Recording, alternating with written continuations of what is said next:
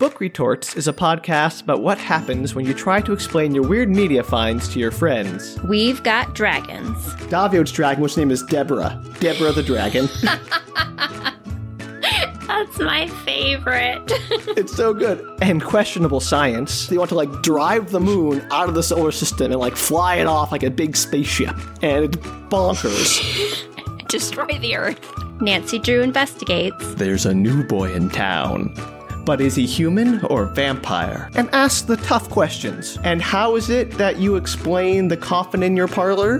Which is a legitimate question. I gotta admit. And it doesn't make sense in the books either. There's also romance. They ruin their nice date. Well, that was the whole point of karate chopping the person earlier and coming into the Right. restaurant, Sam. So join us every Wednesday as we take on the weirdest books, movies, graphic novels, and whatever else we find over at bookretorts.com. Or wherever you get your podcasts. What's up, rewatchers? It's Dustin here to let you know that this show may feature strong or inappropriate language, so please be mindful of who around you can hear it. After the show, please be sure to leave us a rating and review on Apple, Spotify, Good Pods, or wherever you listen. The feedback helps us out a lot. And we are now on Patreon, and for $3 a month you can get early access to episodes, as well as some exclusive features like behind-the-scenes sound bites, or maybe even some giveaways. Your support is appreciated. Also, we assume that you've at least watched the show or the episode we will be discussing. If not, just be warned that there are spoilers ahead. But really, it's your fault because these shows have been out for a while. Enjoy. Yeah. I asked the big questions that no one else is willing to ask. It's going to be okay, Sam. It's going to be okay.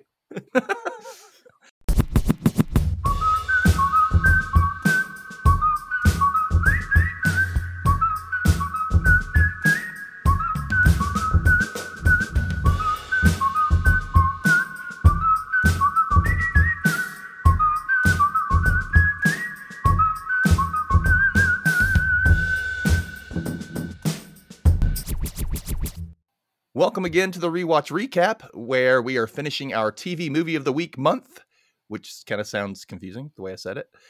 I'm your host, Dustin, and with me for this episode are Sam and Danielle of Book Retorts podcast. How's everybody doing today? Doing great. Yeah, glad to be here. So excited. Yeah. Ooh, is that a hiccup? Did you get that excited? I am excited. That was a whoop. Oh, okay. It was a whoop. So, Danielle, why don't you describe what Book Retorts is for the listeners? That's a great question, Dustin. Book Retorts is the podcast where one of us explains a weird piece of media to the other who doesn't have any experience with it. And every week, usually, we go back and forth explaining a book, a movie, a TV show, something like that the other person hasn't watched or read. And they go to town dissecting it and explaining how weird it really is. And we get into all kinds of we go way more in depth than many of these things deserve, and often end up in weird cul-de-sacs. So if you like that kind of thing, check us out. Yeah, you usually pick some things a little more obscure and a little bit less known, but you still like them. That's why you're trying to put them out there, it sounds like, right? For the most part, yeah, I think that's true. Okay, good. So yeah, check them out. Make sure you find them wherever podcasts are played. Book Retorts. I'm going to put your website info in the show notes, so that at least they'll be able to go there.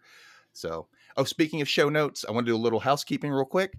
Don't forget that every Tuesday after the episode premieres, there are Patreon exclusive episodes, basically candid conversations that we record like we had just a few minutes ago. So for $3 a month, you can join Patreon and get access to those as well. And early access to episodes going forward, so a few days before they come out. So you can find all that info in the show notes as well. Okay, so back to I Saw What You Did, which is the movie we watched. Dun, dun, Danielle? dun. Ooh, Sam, have you guys ever seen this before? Probably not, right? No. I definitely have not. But apparently based on a book. Now I want to read the book. And also an older movie. Yes, Yeah. yes. I caught it originally when it aired. So I think I was Okay. like 7 years old when it aired, and I was just flipping through channels and landed on this, and I watched the entire thing. It was on CBS, and then years later they re-aired it on Lifetime. I caught it in my teenage years. So, but I hadn't seen it since the 90s for sure. like I said, I caught it on CBS on May 20th, 1988. And it stars Shawnee Smith and Tammy Lauren.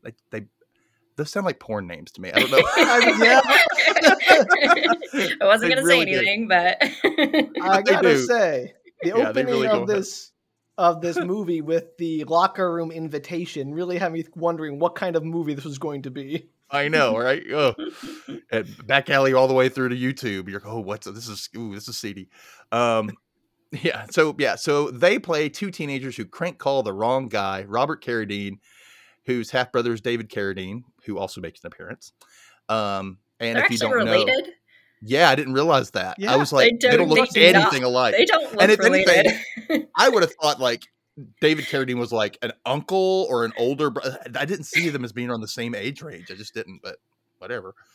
But yeah, if you don't know, Robert Carradine played Louis Skolnick in the Revenge of the Nerds movies. I don't know if you remember that or not. So yeah, he's that guy. Yeah. So when I saw him in this at that age, because I'd seen Revenge of the Nerds, I mean, I was 7 years old and I'd seen all these things like Porky's and all these horrible movies that you Oh, should not be no. showing a kid.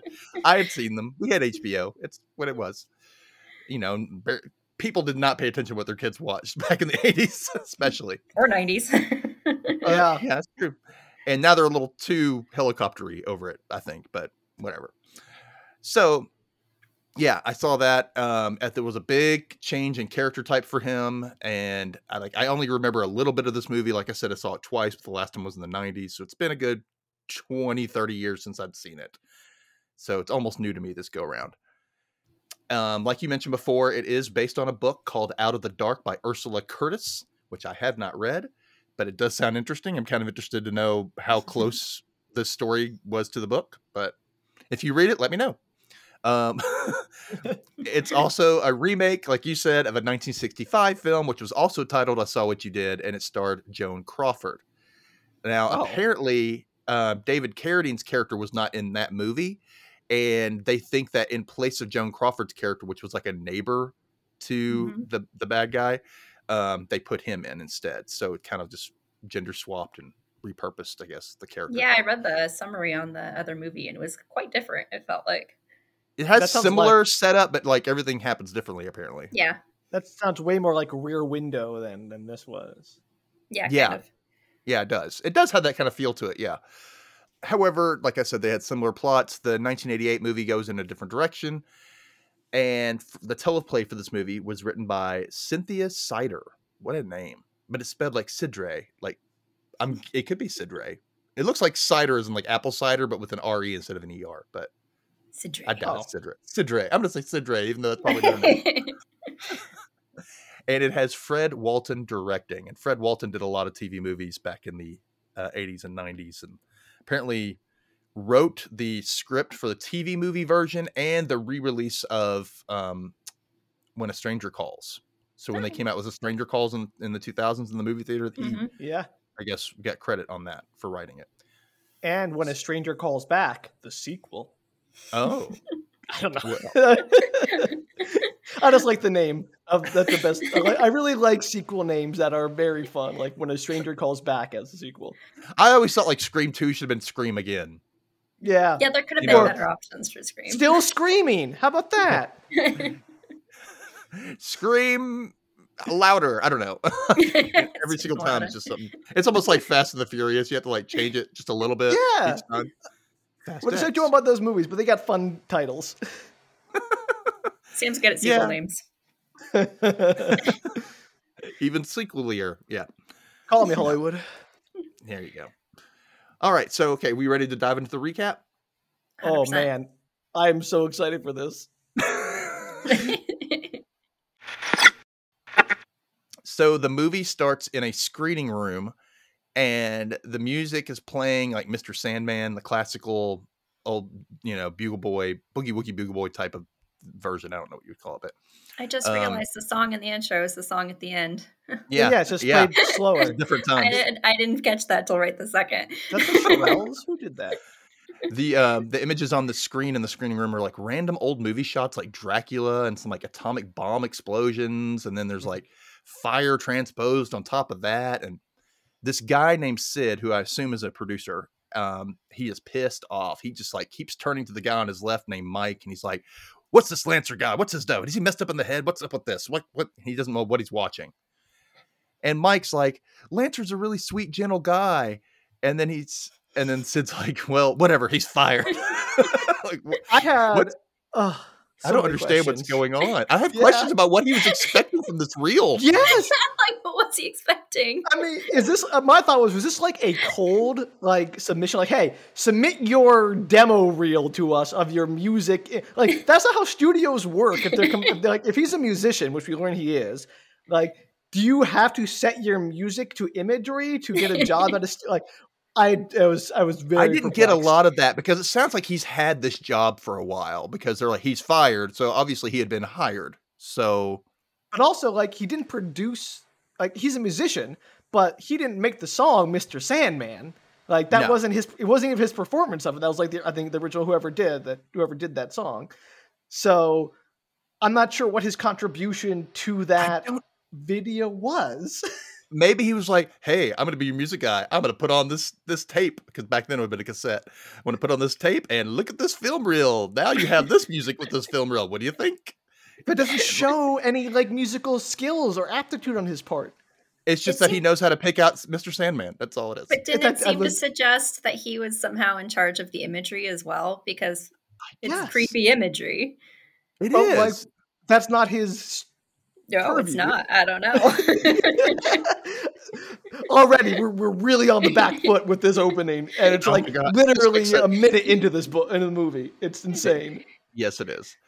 So yeah, he's like, Sid's like, "Go find Lancer," and Mike's like, No, just wait. Lancer, he's gonna propose to his girlfriend that night, and Sid's like, "I don't give an F."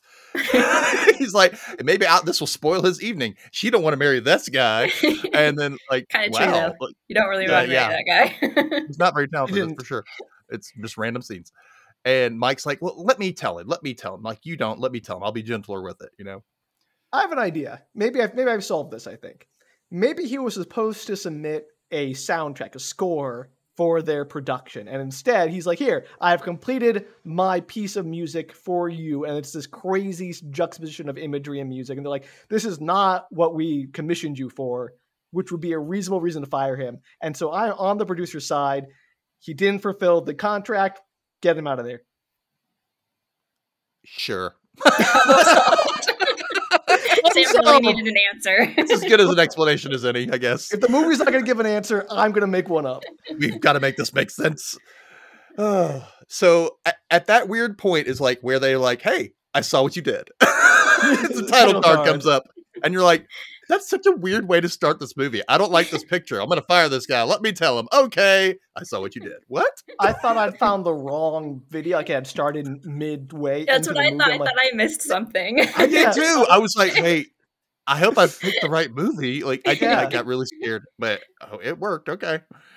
So we fade in on Adrian Lancer, who they've been talking about. It's Robert Carradine, and he's peacefully making himself some tea in his modern apartment when he hears a knock at the door. He goes to get it, and it's Mike from the studio. He offers Mike some tea, and Mike's like, "Sure." But Mike doesn't even wait for the tea. He doesn't even wait like a second before he starts to go, "By the way, Sid hated your reel, Adrian." It's like, I like the way you did it too, because like this could be a lot worse. I'm the nice one in this situation, I swear. Like, just to let you know, don't kill the messenger. Foreshadowing. Little does he know. Yeah. So Adrian picks up the teapot and starts to pour tea into the teacup, but it just keeps pouring and pouring and pouring, and it's just overflowing. And Mike's like, "Adrian, what's happening to you here?" And I'm like, Adrian's about to lose it. You better leave, buddy."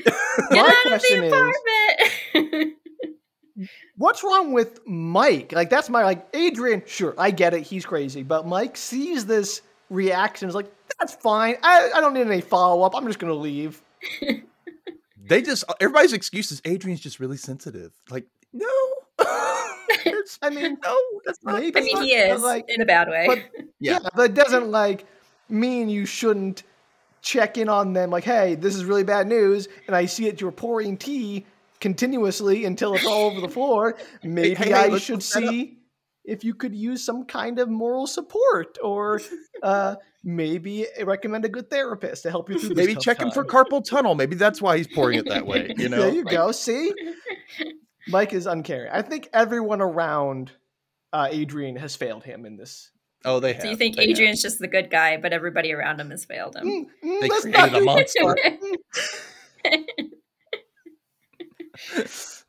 That's right. Blame the victims. That's what we're gonna do. That's the end of this movie. That's the end of this movie. We'll get He's to the that. real victim. Okay, so next we cut over to a classroom, English class, with the teacher asking questions about the reading material, which it looks like it's The Catcher in the Rye. Yeah. And we meet Lisa Harris, played by Tammy Lauren. And she has her head completely back as she's very obviously sleeping during the lecture, where Mr. Marley, the teacher, goes up to her and basically yells, "Miss Harris!" in her ear and wakes her up.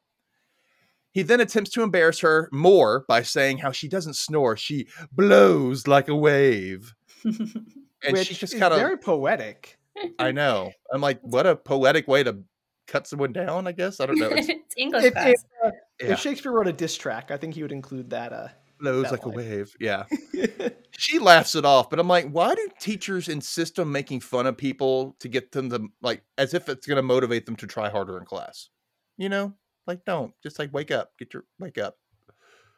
You know, whatever. Sorry. Yeah, classic. Downer on that one. No personal history here. Hey. Dustin not approved. No. Bad teacher. Anyway, so Lisa says she feels really badly, but Mr. Marley's like, no, you feel bad. And then, you know, he's like, do you know why I said it like that? And Lisa's like, no. And he goes, Miss Fielding, and looks over at Kim, Shawnee Smith. And she's like, why was this grammar wrong? And so she says that the word feel is a linking verb, and linking verbs are modified by adjectives, not adverbs. And then he Doesn't calls say it with Kim, that much attitude, Dustin. well, I heard it that way because I don't like snooty bitches who know everything. I don't care if the teacher called them or not. You should act like you didn't know. But The code of the playground. Solidarity. you shall not talk. But no. So he tells her she's a distinguished addition to the school, and he goes on to call out the other students for being mediocre. I'm like, I'm sure they love this. I'm sure she loves it too. Oh, He's it's a gonna great make her teacher. extra Teacher of the popular. year. Yeah. That's So why she doesn't have the any bell. friends yet. Oh. Wah. It's true. Well, you know. So the bell rings, and we see Lisa is now making out in the hallway with her boyfriend, Lewis. And she's got that, like, her hair is blown out, like, completely 80s-tastic for sure. It's, like, swooped up, and it's perfect. I love it. I love But it's the not hair so of much this where it movie. looks like it was put on. You know what I mean? Like, if you watch, like, Stranger Things or something, and you're like, they have 80s hair, but it's, like, it's really 80s hair. But this looks like actual 80s hair. Like, this is what All it the looks like. guys have the same kind. It's so good. It is really very much a Very time machine. mullet-tastic. Yeah. Yeah. I love tastic. I like adding tastic to something to make it even better. Good modifier. Yeah. Does it So modify Lewis- linking verbs or not? I don't know. We got to ask him. So Lewis asks if they're going to get together that night, and she says she can't tonight. And he's like, what's the matter? Your mom won't let you? And then he steps back and starts to walk away, and he's like, I'll pick you up after class. I'm like, wait, what? You had to pick her up? Like, I don't, anyway. And she has this like pouty look on her face as he leaves, and I'm wondering, like, what's this all about? Like, what's going on? What's this dynamic? Several of the the most important interactions in this part. movie don't make sense. Yeah. Yeah. Like, it's just kind of random pieces of interactions. Can we take a moment here to appreciate the camera work in this piece as it lingers on Lewis's butt as he walks away in those It tight did. jeans? Yeah. And I was Didn't this mad win he an didn't have a award? nicer butt. If you're gonna Yeah. do that, have a nicer butt. Like, Well, we'll get to it later, but there's a great scene where you get a nice like crotch shot of a guy who clearly is like, yeah, that was a good shot there. Well done. I swear I You'll have read to point it something out. that this TV show won an award for cinematography. I'm not even kidding. Yeah. Yeah. really? I would believe it. I swear that's what I read. I mean, it was shot pretty well, like a regular movie for the most part. It didn't feel like a TV movie, you know, as Yeah. much. It had those elements, but it didn't feel that like overly TV movie like. But Yeah. yeah. So yeah, Lisa's late to class. So it looks like it's PE or something, and she's running into the locker room and bumps into Kim as she enters. Kim hangs back as the other girls go to the gym, and Lisa starts changing while Kim asks if Lisa wants to come over. Hey, do you want to come over and have dinner at my house, even though you don't know me? And It's just really forward, but good kudos to her for putting herself out there. Okay. She's like, hey, my dad won't be home. And Lisa's like, well, I'm busy. And then she keeps changing. And then she's like Kim leaves, like, oh, okay, whatever. And she leaves. And Lisa's like, I got an idea.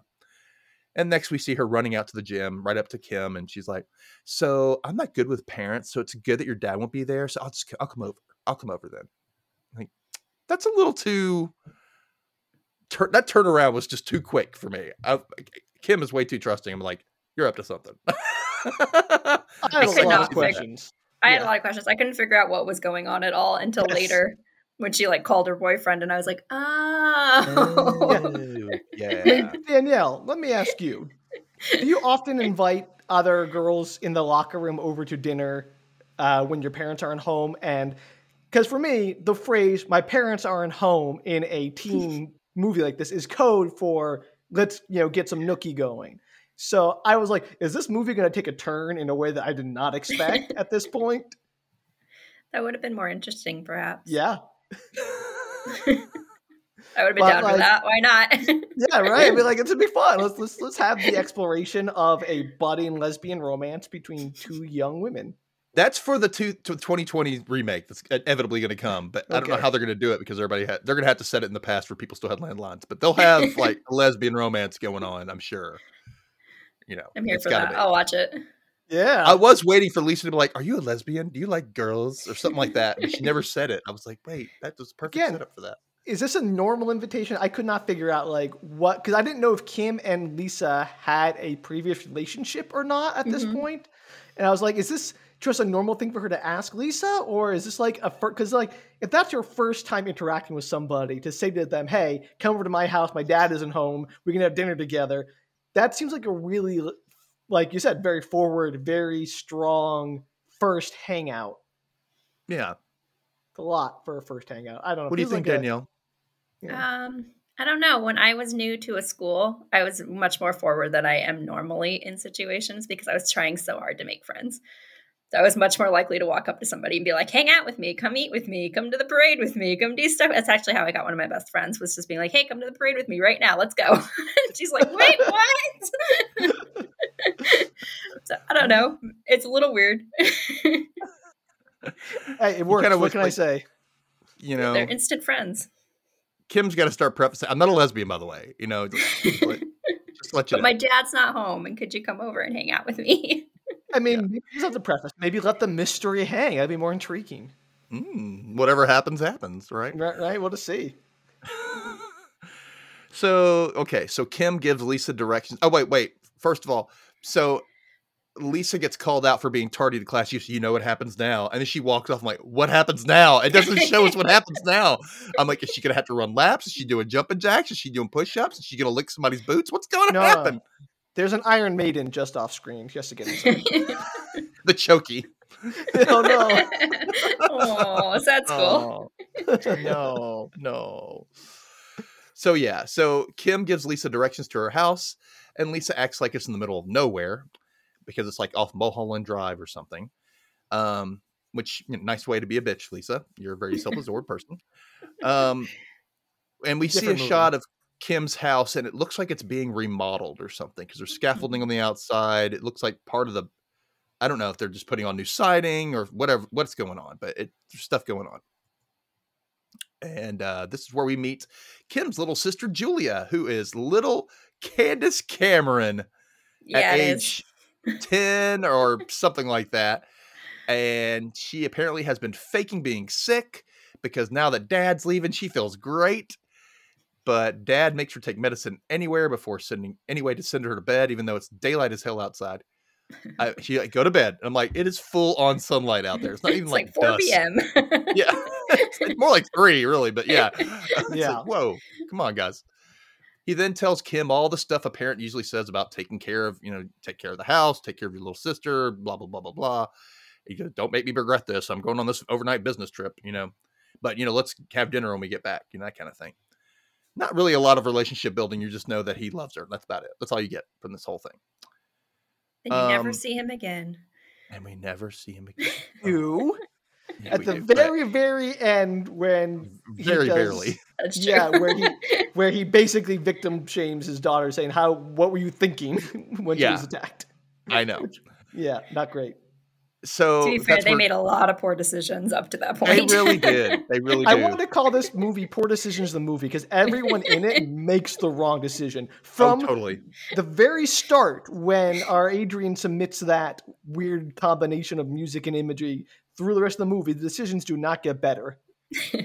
And some of them just get weirder too. Yeah. So Kim calls the dog. It looks like a Doberman Pinscher named Meredith. It's a weird name for a dog, but it's a great name for a dog. It's a weird name, but it is a good name. A weird name Meredith. For pets. You would not know anything about that. I love Call Meredith. Okay. Meredith. You do. You know. I'm going to change my cat's name to Meredith. I thought you were going to change your cat's name to Momo. Also Momo. Oh no. That's like that one where there's like a dog on the roof of somebody's house and like, Gary, what are you doing up there? I'm like, the dog's name was Gary and he was on the roof. So you can yell it. It's funnier. Yeah, giving a dog people names is lots of fun because you get to yell at them. Okay, so Dad drives off in his car, and I'm like, this dog's gonna be important later. If they wouldn't just put the dog in for no reason.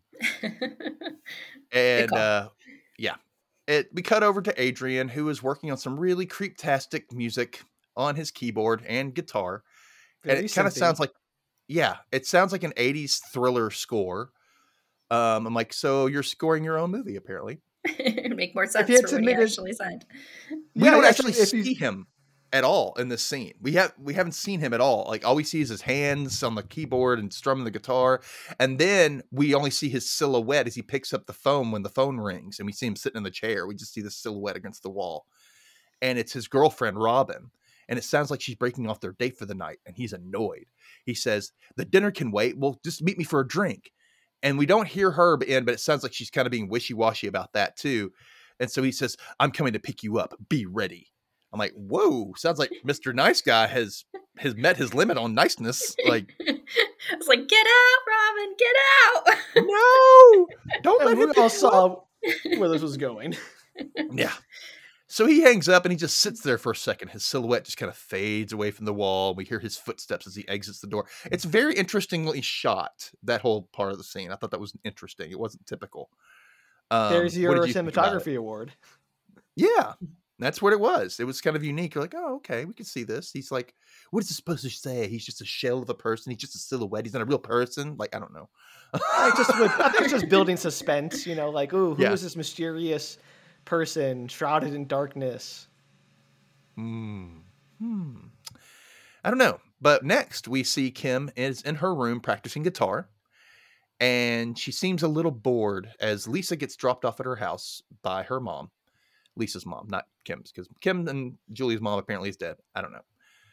So apparently Lisa didn't tell her mom that they would be alone, and so Lisa's mom was running through Kim's house saying, I didn't know you'd be here. And she opens up the door, and like Meredith nearly like jumps her from the pantry, I guess. And she's like, oh, okay, you'll be safe. You have a dog. I'm like, yep, that dog's got to go. It was such a weird scene. I know. Yeah, just like running through the house. I was like, is that appropriate? Yeah. Not your house. That's not your house, woman. And you know what really, because it threw me off, like what you were saying earlier. Do Kim and Lisa know each other better than that? Because when Lisa shows up, Julie's like, Lisa! And like slaps her a high five like they know each other, even though apparently they don't. This was like, so perplexing. Like, again, it's very weird. This movie started in media res, and it was so confusing to figure out the relationships between all the characters. Yeah, it was they were dancing around something. You're like, do we know? Do we not know what's going on here? I don't get it. So yeah, Lisa's mom is leaving. She's like, I'll be back by 11:30 to pick you up. And Lisa's like, what? 11:30? It's so early. It's like, shut up, girl. You were a teenager. You were lucky to stay out this late. She says bye, and Lisa's like, I love being trusted. I'm like, oh God, she's definitely trouble. Ugh. I'll be honest. I'm so glad you have all your notes for the names of these characters, because in my head there was naive blonde girl and bad influence blonde girl. That was the name I had. It's okay. They have generic names anyway, so it's like, Right. So, okay, Kim and Julia are setting the table for dinner, and Lisa tells Kim she gave her boyfriend Kim's phone number. And Julia's all nosy, like, you have a boyfriend? And Kim's like, go watch Sesame Street. Get out of here. Can we pause to talk about the dinner? Because I have more questions. It looked like the dinner consisted of 3 pints of milk that Kim was pouring.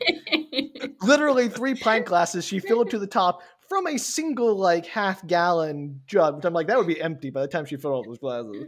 But, and then you see Lisa open a beer, a soda, I don't know, some can of something. And then Kim's just like, pushes the milk away. He's like, well, forget about dinner. And it's like, what? What was dinner? I don't know what dinner was. We never found out what dinner was actually going to be because they had plates. They were putting out plates, but like probably not for the milk, Sam. Did you even ask if she likes milk? Like, you don't just assume people like milk. Not everybody does. You know, in the 80s, everybody liked milk. That's true. Dairy Council, very powerful. Got milk. I mean, hello. Yeah. Well, that was 90s, but still.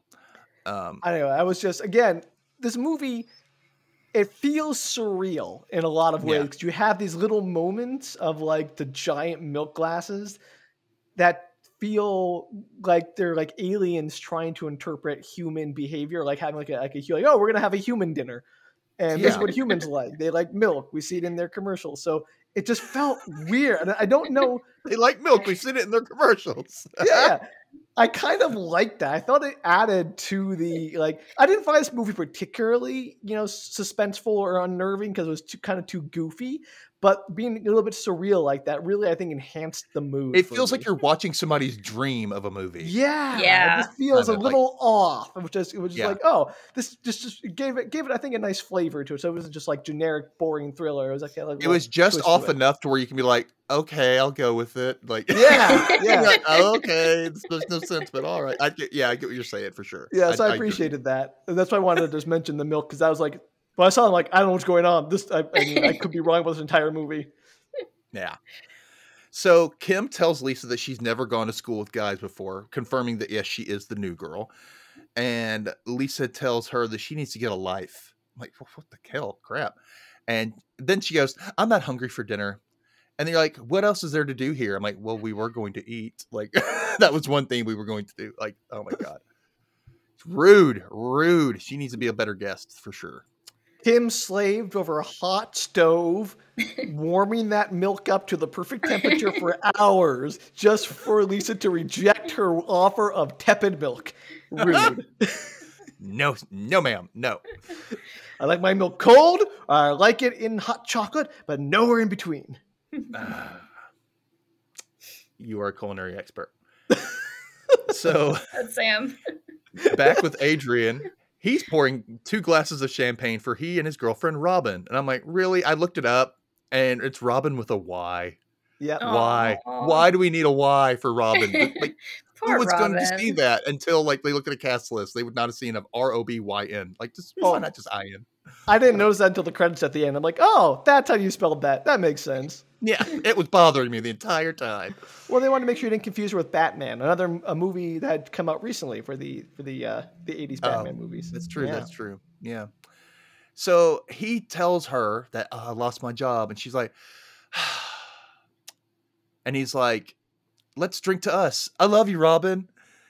And he takes a drink, and she says, we need to talk. I'm like, oh no. It's like the worst possible time. I'm so sorry you lost your job. Also, we're breaking up. Either way.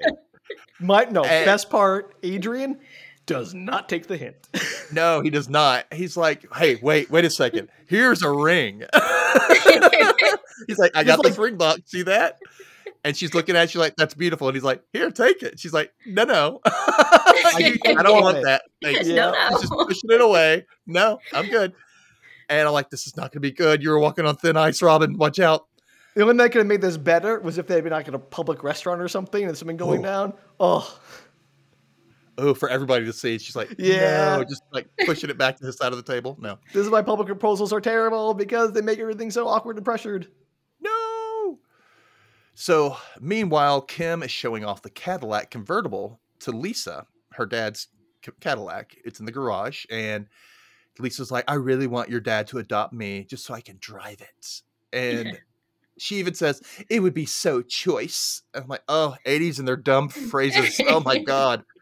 Okay. Let's not cast stones here about dumb phrases, because I think we would all imagine that tight or wicked or fly, whatever you want to say. Like, we have a bunch of dumb phrases. Oh, we do. I'm not throughout saying history. that we've had dumb phrasing like throughout every generation. Like, it's Thank so you. boss. You know what I mean? Like, that's like the That's a good 60s and 70s. You know, Cool Dope. Beans. Remember Cool Beans? Boy, I remember Remember Cool Beans. Cool I'm glad- Beans? Yeah, that was a big one.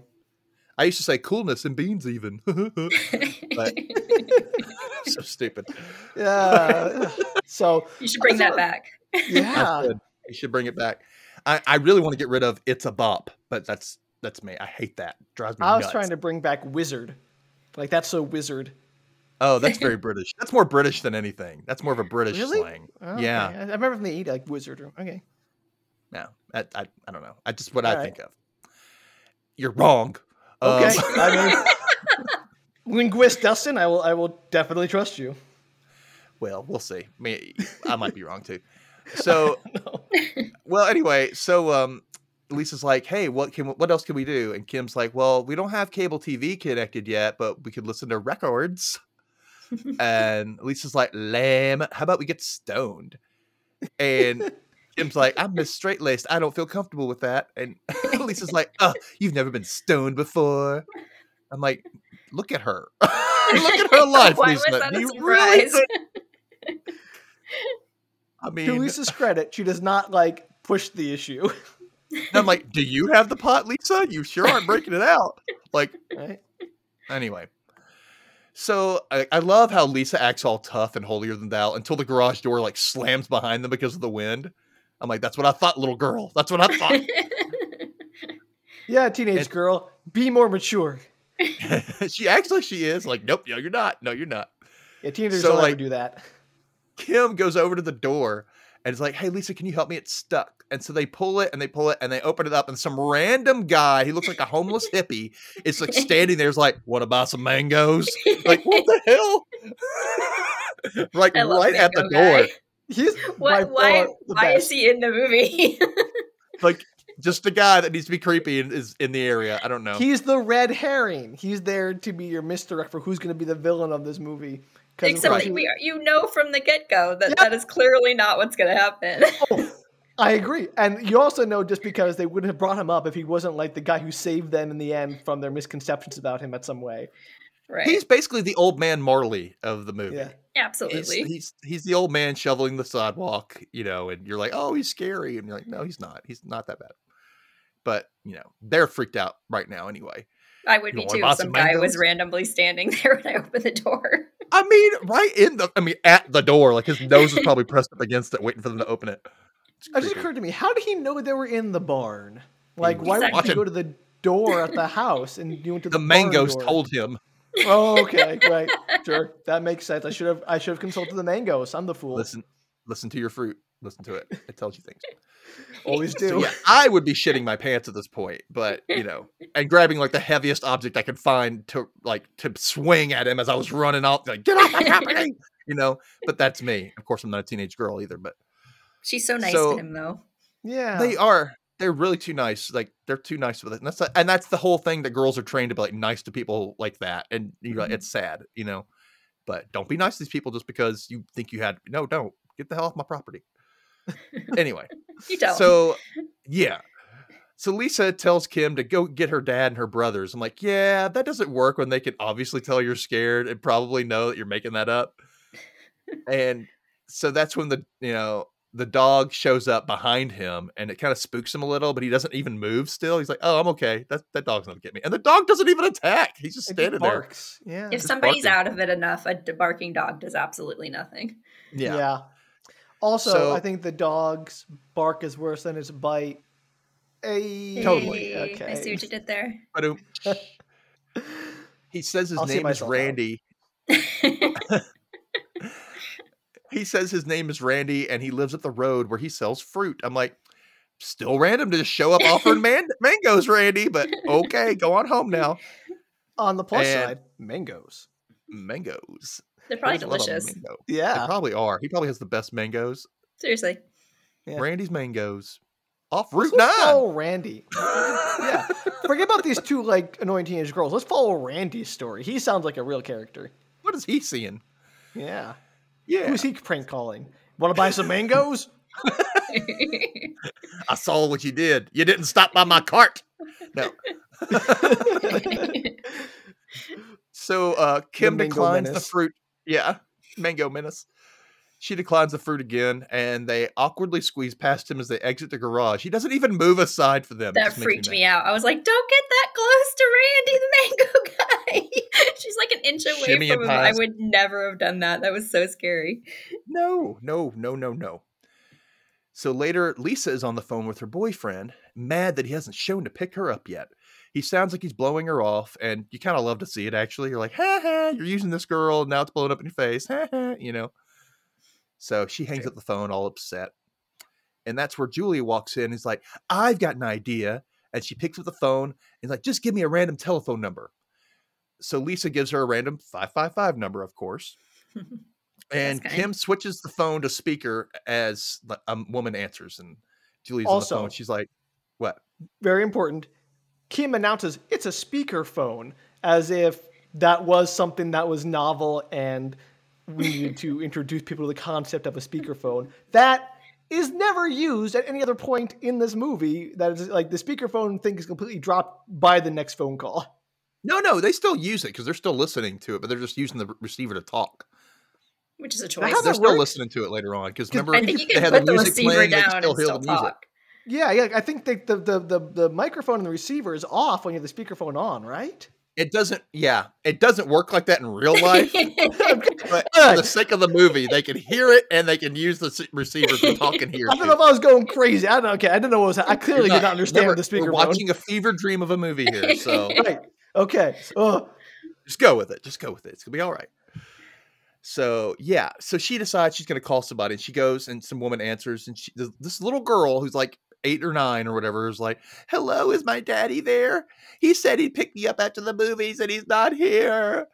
And the woman's like, "You had the wrong number." Not like, "Oh, I'm so She's like, sorry, suck sweetie." it up, Nothing. kid. She's like, "Sorry, kid." And she goes, "I don't have any money, and all the other kids are gone." And so the woman's like, "Well, just give me the phone number, and I'll call the number you need." And so Julie just gives her, I guess, some random number Yeah. because you don't say anything about it. And she goes, "Thank you very much," and hangs up the phone. I'm like, what was the end goal of that phone call, Julia? Like, To waste their time. They're gonna call this person and have a weird conversation about go pick up your daughter. some like slightly inconvenience this Yeah. woman. They're prank I'm calls. like- I mean, there's no goal. They're just the goal is to annoy somebody a little bit. And the kid is like 10, she doesn't know any better. Yeah, kids be weird. Anyway, so Lisa says it was creative. Oh, that was really creative. I'm like, or boring.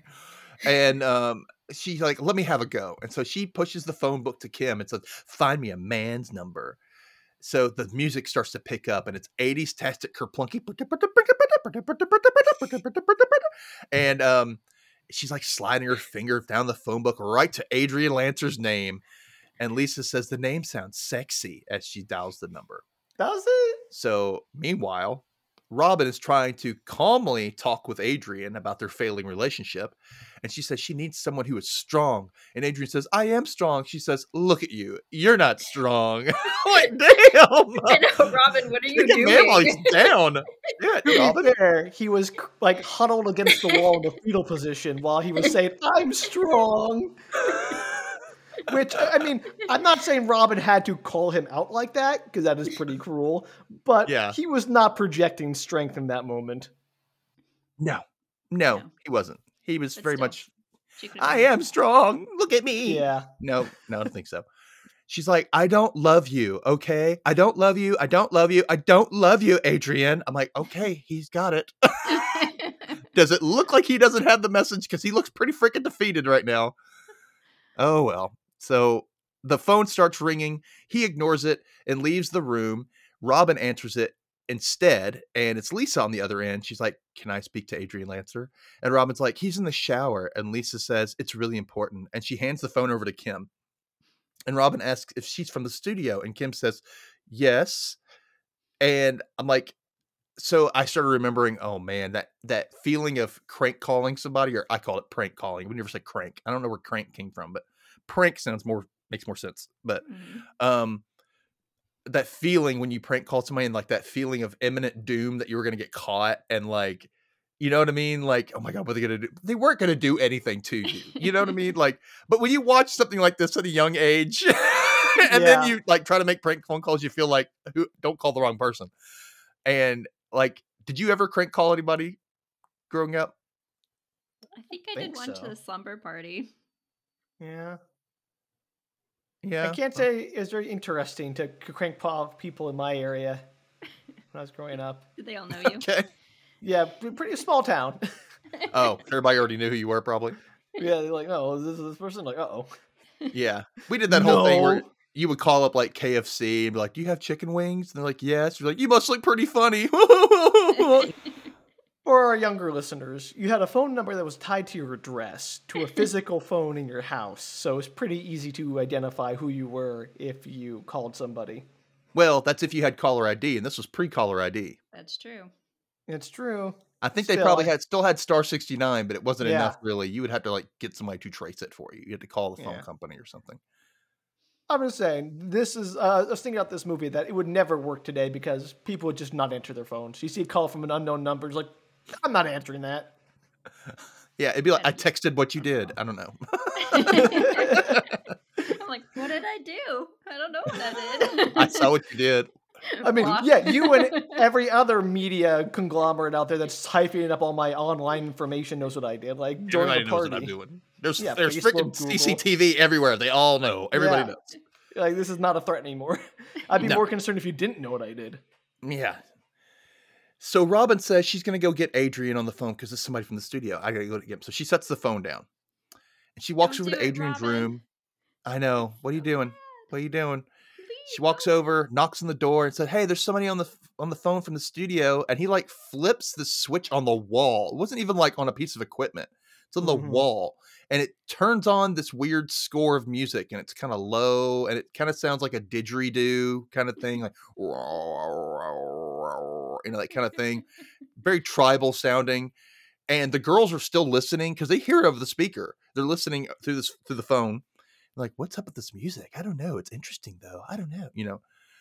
And meanwhile, Adrian is on the floor in his room, just rubbing his head, and Robin's like knocking on the door still. And he looks up and he sees this like Freddy Krueger like shapes on the wall, like someone trapped behind fabric, you know? Oh yeah, the latex like sheet that they always do in the movies. To, that's what it made me think of. Like, and like they're trapped in there, and he's like mesmerized and going Looney Tunes, like, like woohoo.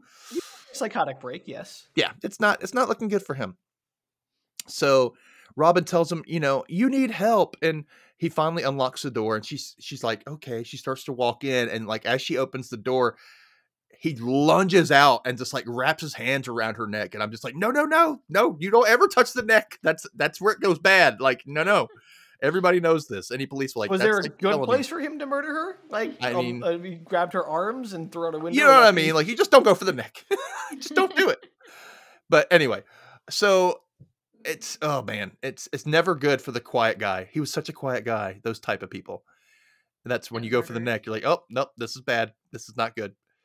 There's this whole struggle we can see from outside this giant window. They're doing it in front of like.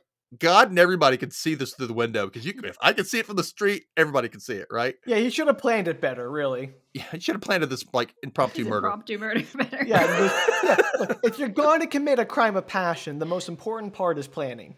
Plan it out, guys. Just in case, have that plan in place, okay? So yeah, bag. Yeah. You know what's funny? It kind of looks like really bad dancing.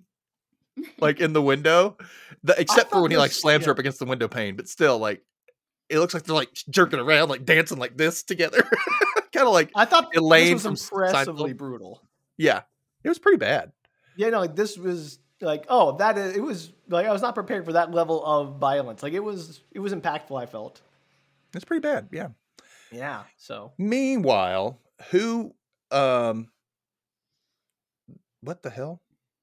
oh. Oh, I left out a name. I left out a word. I was like, what? So, yeah.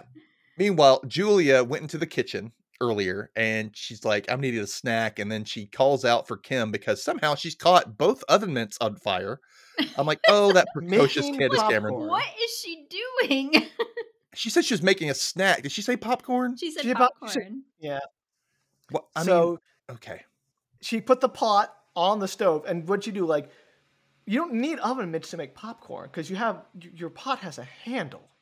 Yeah. And unless you like shove the mitts underneath the pot between the burner and the pot and like lit them, like impressive. I'm very impressed with her ability to catch things on Well, fire. I can Maybe understand a she's kid not knowing that she doesn't need the oven mitts. I can understand Sure. that. She's probably thinking pot on a stove, it's hot, I don't need to touch it. You know, I get that for her, but like, why were you touching the hottest part? like right there at the stove, or I don't know. It reminded Maybe she's me a of budding.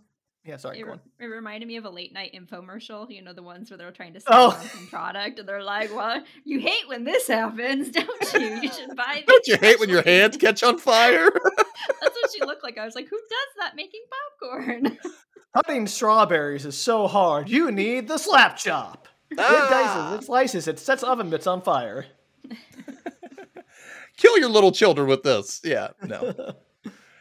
So yeah, she's like, oh, and they put the mitts in the sink and run them over with water and whatnot, and that damn music is still playing loudly over the speaker. And Lisa joins them. It's like, oh, nice barbecue, and that's when Julia notices the music just stopped, and so they go back to the phone, and you can hear Adrian, hello, anybody there, hello, and Lisa hands Kim the phone, but Kim's like, no, and she hangs up. And First good decision. yes, but Lisa's like, you just had a naked man at your fingertips and you just hang up. I'm like, first of all, you don't know what the man looks like. Like, second of all, Lisa, so horny in this movie. Oh my God, she is hard up. Yeah, she is trying her best to hook Kim up with literally any person, like a man, presumably an adult man. It is wild. And you know what? I just realized her hair did look very It's Something About Mary. Oh no. You know what I'm saying? No. Like all that swoop up. Oh, that's what it kind of looked like. I'm just saying it did. Okay, well, we'll leave it there. Listeners, if you don't get that reference, just watch the movie. You'll understand. Yeah. So after a quick commercial break, we see what she's talking about. Oh wait, I totally jumped over something. That's easy to do in this movie. It happens. It happens, Joe. It happens. Yeah. So anyway, she says, oh, you got a naked man at your fingertips. You just hang up. And Kim's just ignoring her. And she's like, let's just call somebody else. And Julia agrees. Not sure why she dog-eared the phone book to Adrian's name, though. Like, there's no explanation why the little girl's like, I'm going to just mark this here. Nobody said to save the number, nothing. She's like, oh, I'm going to save this. I'm like, why? She's like really invested in her older sibling and friends drama. I guess. Relationship. Yeah. She really wants her to get together with some guy, some rando. Well, everyone's goal in this movie is to get Kim laid. Like, that is the primary motivation of all of Kim's like friends around her. And Kim, not particularly interested for the majority of this in that outcome, but everyone else seems super invested. Yeah, I agree. So Lisa's like, let's just start the I Saw What You Did prank again. And so they do.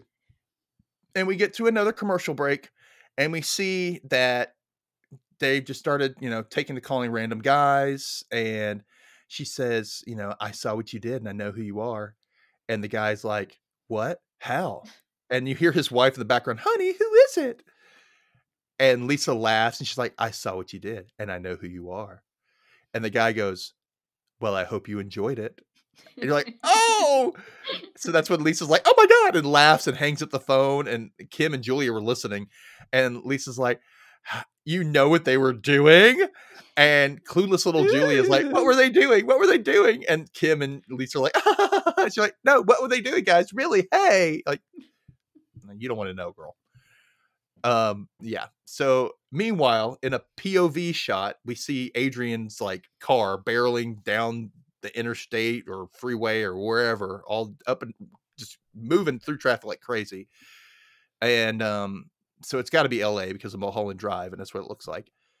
And we hear Lisa at the same time, like almost like a dub over his driving, calling somebody else saying, I saw what you did and I know who you are. And the guy's like, you did? What was that? And she says, you know what I know. And he's like, is this costing me $2? Because if it is, and she says, you won't be disappointed. To which he says, what do you look like? And she describes herself as thick, dark hair, tall, flashing green eyes. And he asks, what color are your panties? And she's like, ah! And hangs up the phone. And I'm like, first of all, you're the one talking all sexy to this random guy on the phone. Like, and now he like talks back and you're like, oh, gross pervert kind of acting. Like, no. You started this whole situation on the phone and you got it back and you didn't like it. So, and second, do sex phone workers call you like out of the blue? Is that how this? Because my understanding is the person placing the call is the one getting charged. It's not like she called collect, if you remember what that is. That is phone rape. That is not consensual phone sex. Right. It is phone. I'm calling you up and I'm having sex with you on the phone, whether you like it or not. Right. $2 an hour. Again, that means that the company would be paying for that call. If you're getting it for free, buddy. So, one of those weird details which does not matter, like the milk, but that gave this whole thing a very weird air to me. Everyone's just like living in a slightly different world than the one I'm familiar with. It's very strange. It still doesn't make sense, but well, we push forward. So Lisa says she needs to use the phone, so Kim decides to take Julie upstairs, and Lisa immediately calls her boyfriend Lewis, who is drunk as all get out. Now she's mad because he was supposed to pick her up an hour ago, and he does not seem concerned at all. What a jerk. Meanwhile, across town at some random park, some couple is getting it on in their convertible with the dog watching on from the front. I love these couple. This is the weirdest. Who brings your dog to your car sex? Like, does he like to watch? Do they like it when the dog watches? What is this scene? Is he protection from predators in case like somebody tries to bite their ass? No. That dog booked it out of there the first chance it could. It was. Who does that? So, okay, Adrian is nearby and he's trying to bury Robin in some random spot in the woods when the dog from the car just runs up and starts to bark at him. And the girl in the car is like, hey, go get Blue. And he's like, I don't want to. She's like, I'm not going to do anything until you do. And he's like, fine. And so he goes. We can't have sex till the dog's back in the car. And watching us, damn it. I can't get off without the dog. The dog watching is integral to this process for me. He must be present and he must be watching. Don't you kink shame me. That's right. Also, second best shot in the movie. The guy comes through the bushes. The camera square at his crotch. Very tight pants. Looks like he's sporting a half chub. Commitment to character there. I appreciate a man who is, on set like, what? I'm just coming from trying to have sex. I'm going to make sure I look the part. So good. I appreciate you noticing the half chub. Look, it was I did it, and I'm a girl. Look, I'm gay. I'm like, what? I didn't see this. Go back and watch it again because clearly you guys were not looking at the right parts of the screen. Yeah. So the dog's barking at Adrian. Adrian's like, get the hell out of here. Get out of here. Get out of here. And then the boyfriend walks through the bushes and sees Blue and looks up at Adrian and they just like lock eyes. And he looks down and he sees the body on the ground and he's like, Blue, come on, Blue. Let's go, Blue. Let's go. Let's go. So funny. The guy's like spooked. He goes and jumps in the car. The girl's like, where's the dog? And he's like, we're going. We got to call somebody. And the dog just like runs and jumps in the car. The dog knows what's up. He's like, I got to go, guys. So they speed off to go call the cops. I'm like, well, Adrian, cat's out of the bag. Might as well just leave her body right here. Just leave. Just go. They already saw you. Well, better yet, move it somewhere else because no body, no evidence. Yeah. Yeah. Well, thank you, Danielle. We're very good murderers. We've talked about this a lot. How if we want to do this, we'd simply take the body. You had a body of water presumably nearby. As long as you weighed the body down, the water would pretty much destroy all evidence. So it's perfect. Okay. Advice for all you aspiring serial killers out there. I'm a little scared. It's okay, but that's all right. We'll keep. My point. They didn't see his license plate. They didn't know who he was. They just saw some guy burying a body in the woods. If you move the body, it was dark. He probably didn't get a really good look at his face. That's true. Adrian, but at the same time, my thought is he needs time to get away now, because now someone's going to be looking for somebody with a body. So he still has a limited amount of time to bury this body now. And no matter if he picks it up and takes it somewhere else, they're still going to be looking for somebody with a body, you know? Yeah, they're going to be like from a dragnet overnight. He's got like at least, I would say, a couple hours. Yeah, maybe. I don't know. We'll never know, I guess. It just won't ever play out for us to know. Adrian should have called us for advice. We should be murder consultants, right? That'd be a good job for us. That needs to be a thing. 1988. Murder consultants, yeah. There you go. Don't actually call us for that. Please. I just see you like putting your back to back and like crossing your arms like murder consultants, you know, like totally 80s, 90s. Yeah. Have you been injured? Or rather yet, have you injured someone else? Do you need help hiding the body? Call the murder consultants. You didn't think your crime of passion. You didn't think your crime of passion through, but we're here to do the thinking for you. Yeah, I hope that's not a real thing. That's gonna be sad. It was stuff we found on our Patreon. Oh boy. Oh my god. So back at the house, Lisa goes into Kim's room and wonders if the weird guy, aka Randy the Mango guy, not Rando the Mango guy. Randy the Mango guy. Yes. If he's still outside, and like Kim's like, don't say anything in front of Julia, and Lisa's like, the guy was scary with missing teeth, and they call him the Mango Man. And I'm like, oh, whatever. It sounds like a citrus superhero, and Mango Man. So Lisa turns on some random music, just walks over, turns on some music, starts going through Kim's closet, criticizing her clothes. It's like this convent look. I'm like, girl, shut up. No one's inviting you to do any of this. And you're just like, I'm going to criticize everything. Kim seems to do it. Yeah. And Kim's like, well, I've only worn uniforms my whole life. Like, And I'm like, Lisa, back off and learn some freaking decorum. Damn. Anyway. So she asks what their dad does, and Kim says that he used to work for the U.S. Embassy in Foreign Affairs, but now he is a consultant for South American affairs. Like, okay, so he's government. I don't know why we needed this job description, but because it doesn't have anything to do with anything else. But whatever. It was weirdly specific, wasn't it? Yeah, it really was. It was like, oh, he just works for a big corporation. That could have been enough, and that would have been fine. But no, we needed to know he works for the embassy and foreign affairs, whatever. So Lisa says that Kim is cultured and you need an older guy, like the one with the weird music. And this is where Julia's dog, not Julia's dog Earring comes into play, because we'll just call Adrian back. And then Julia's like, I saved his number. Like, well, that works. Yeah, no one told you to, but now thanks. You know why. Why? I don't know why Lisa fixated on Adrian so quickly. He was like a baby bird imprinting on the first thing she saw. It was weird. Because they're like it was strange. Sam, you're dumb. No, but why him? Of all the people they were prank calling. I don't know. He sounded sensitive. Yeah. Okay. Apparently. They could feel it over the phone. Yeah. So Lisa hands the phone to Kim, and it's ringing and ringing until we see Adrian arriving home, and he comes inside the house just in time for the phone to stop ringing. He doesn't catch it in time.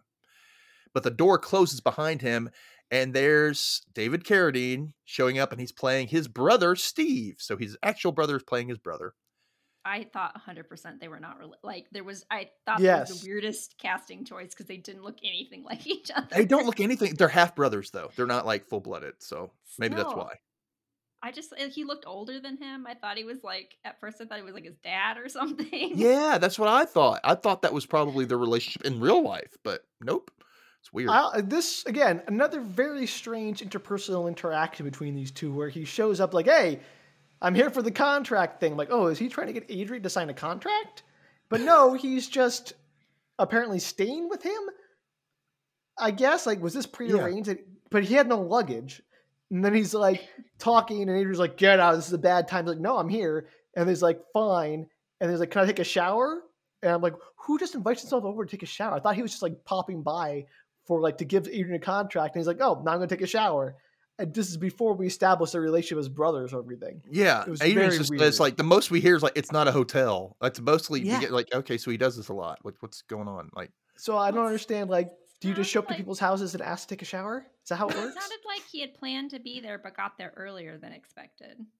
Oh. His brother was You can't. No, go away. I'm not a hotel. You need to like go find something you weren't supposed to be. Not on the same night I kill my girlfriend. Yeah, like it sounded like you're supposed to arrive later than you arrived. I mean, that's a fair point. You have a lot to take care of when you have your girlfriend recently murdered. You got to clean the apartment. You got to wash the blood off the walls. You have to find a place to relocate the body. It's a hassle. Yeah, make hair dolls out of her hair, stuff like that. Right? You gotta. It's just he's swamped. He is swamped, and she slapped me too. But anyway, no. See what you did there. That's bad. Anyway, so Adrian leaves the room and Steve walks over to the table and he finds the ring in a box that Robin left behind. I'm like, oh, yeah, you know what's up. Think about it. Think about what's going on. But Steve he knows that he got rejected at that point. Yeah, he says, hey, I found the ring. And Adrian's like, just forget about it. And it's very obvious Adrian is trying to hide something. It's very obvious. Like, get out of here. I don't want to talk about it. Like, it's obvious something's going on. There's a level of panic in his face. Yeah. To be fair, if I had recently gotten dumped after proposing to my girlfriend, I wouldn't want my brother or anyone else coming over and being like, let me get up all in your business. Like, give me some time to process. Give me some space so I can get out. I don't need this right now. Like, that, so far, that does not seem strange to me. Like, this all seems like Steve, the brother, should be maybe finding a hotel if he had any concern for his brother. Just read the room, Yeah, exactly. Yeah.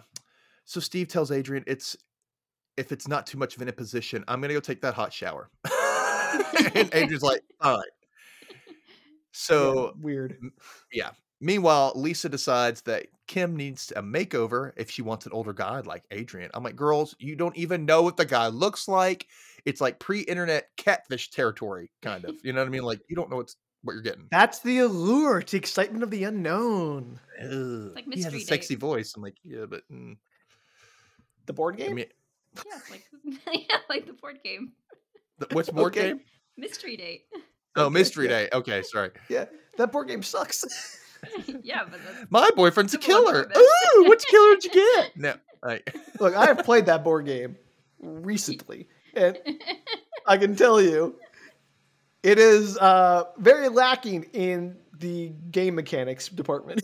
There should be an updated version called Mystery Serial Killer Date, like Mystery Date with a serial killer or something like that. Add some stakes. Like if you get the nerd, the goon all the time, like nothing happens. You just you open the door. Oh, you got the wrong guy. But if he murdered you, that would make some stakes to the game. Yeah, add in mix in the game of life with it. Like there you go. That'd be kind of fun. Accidental pregnancy.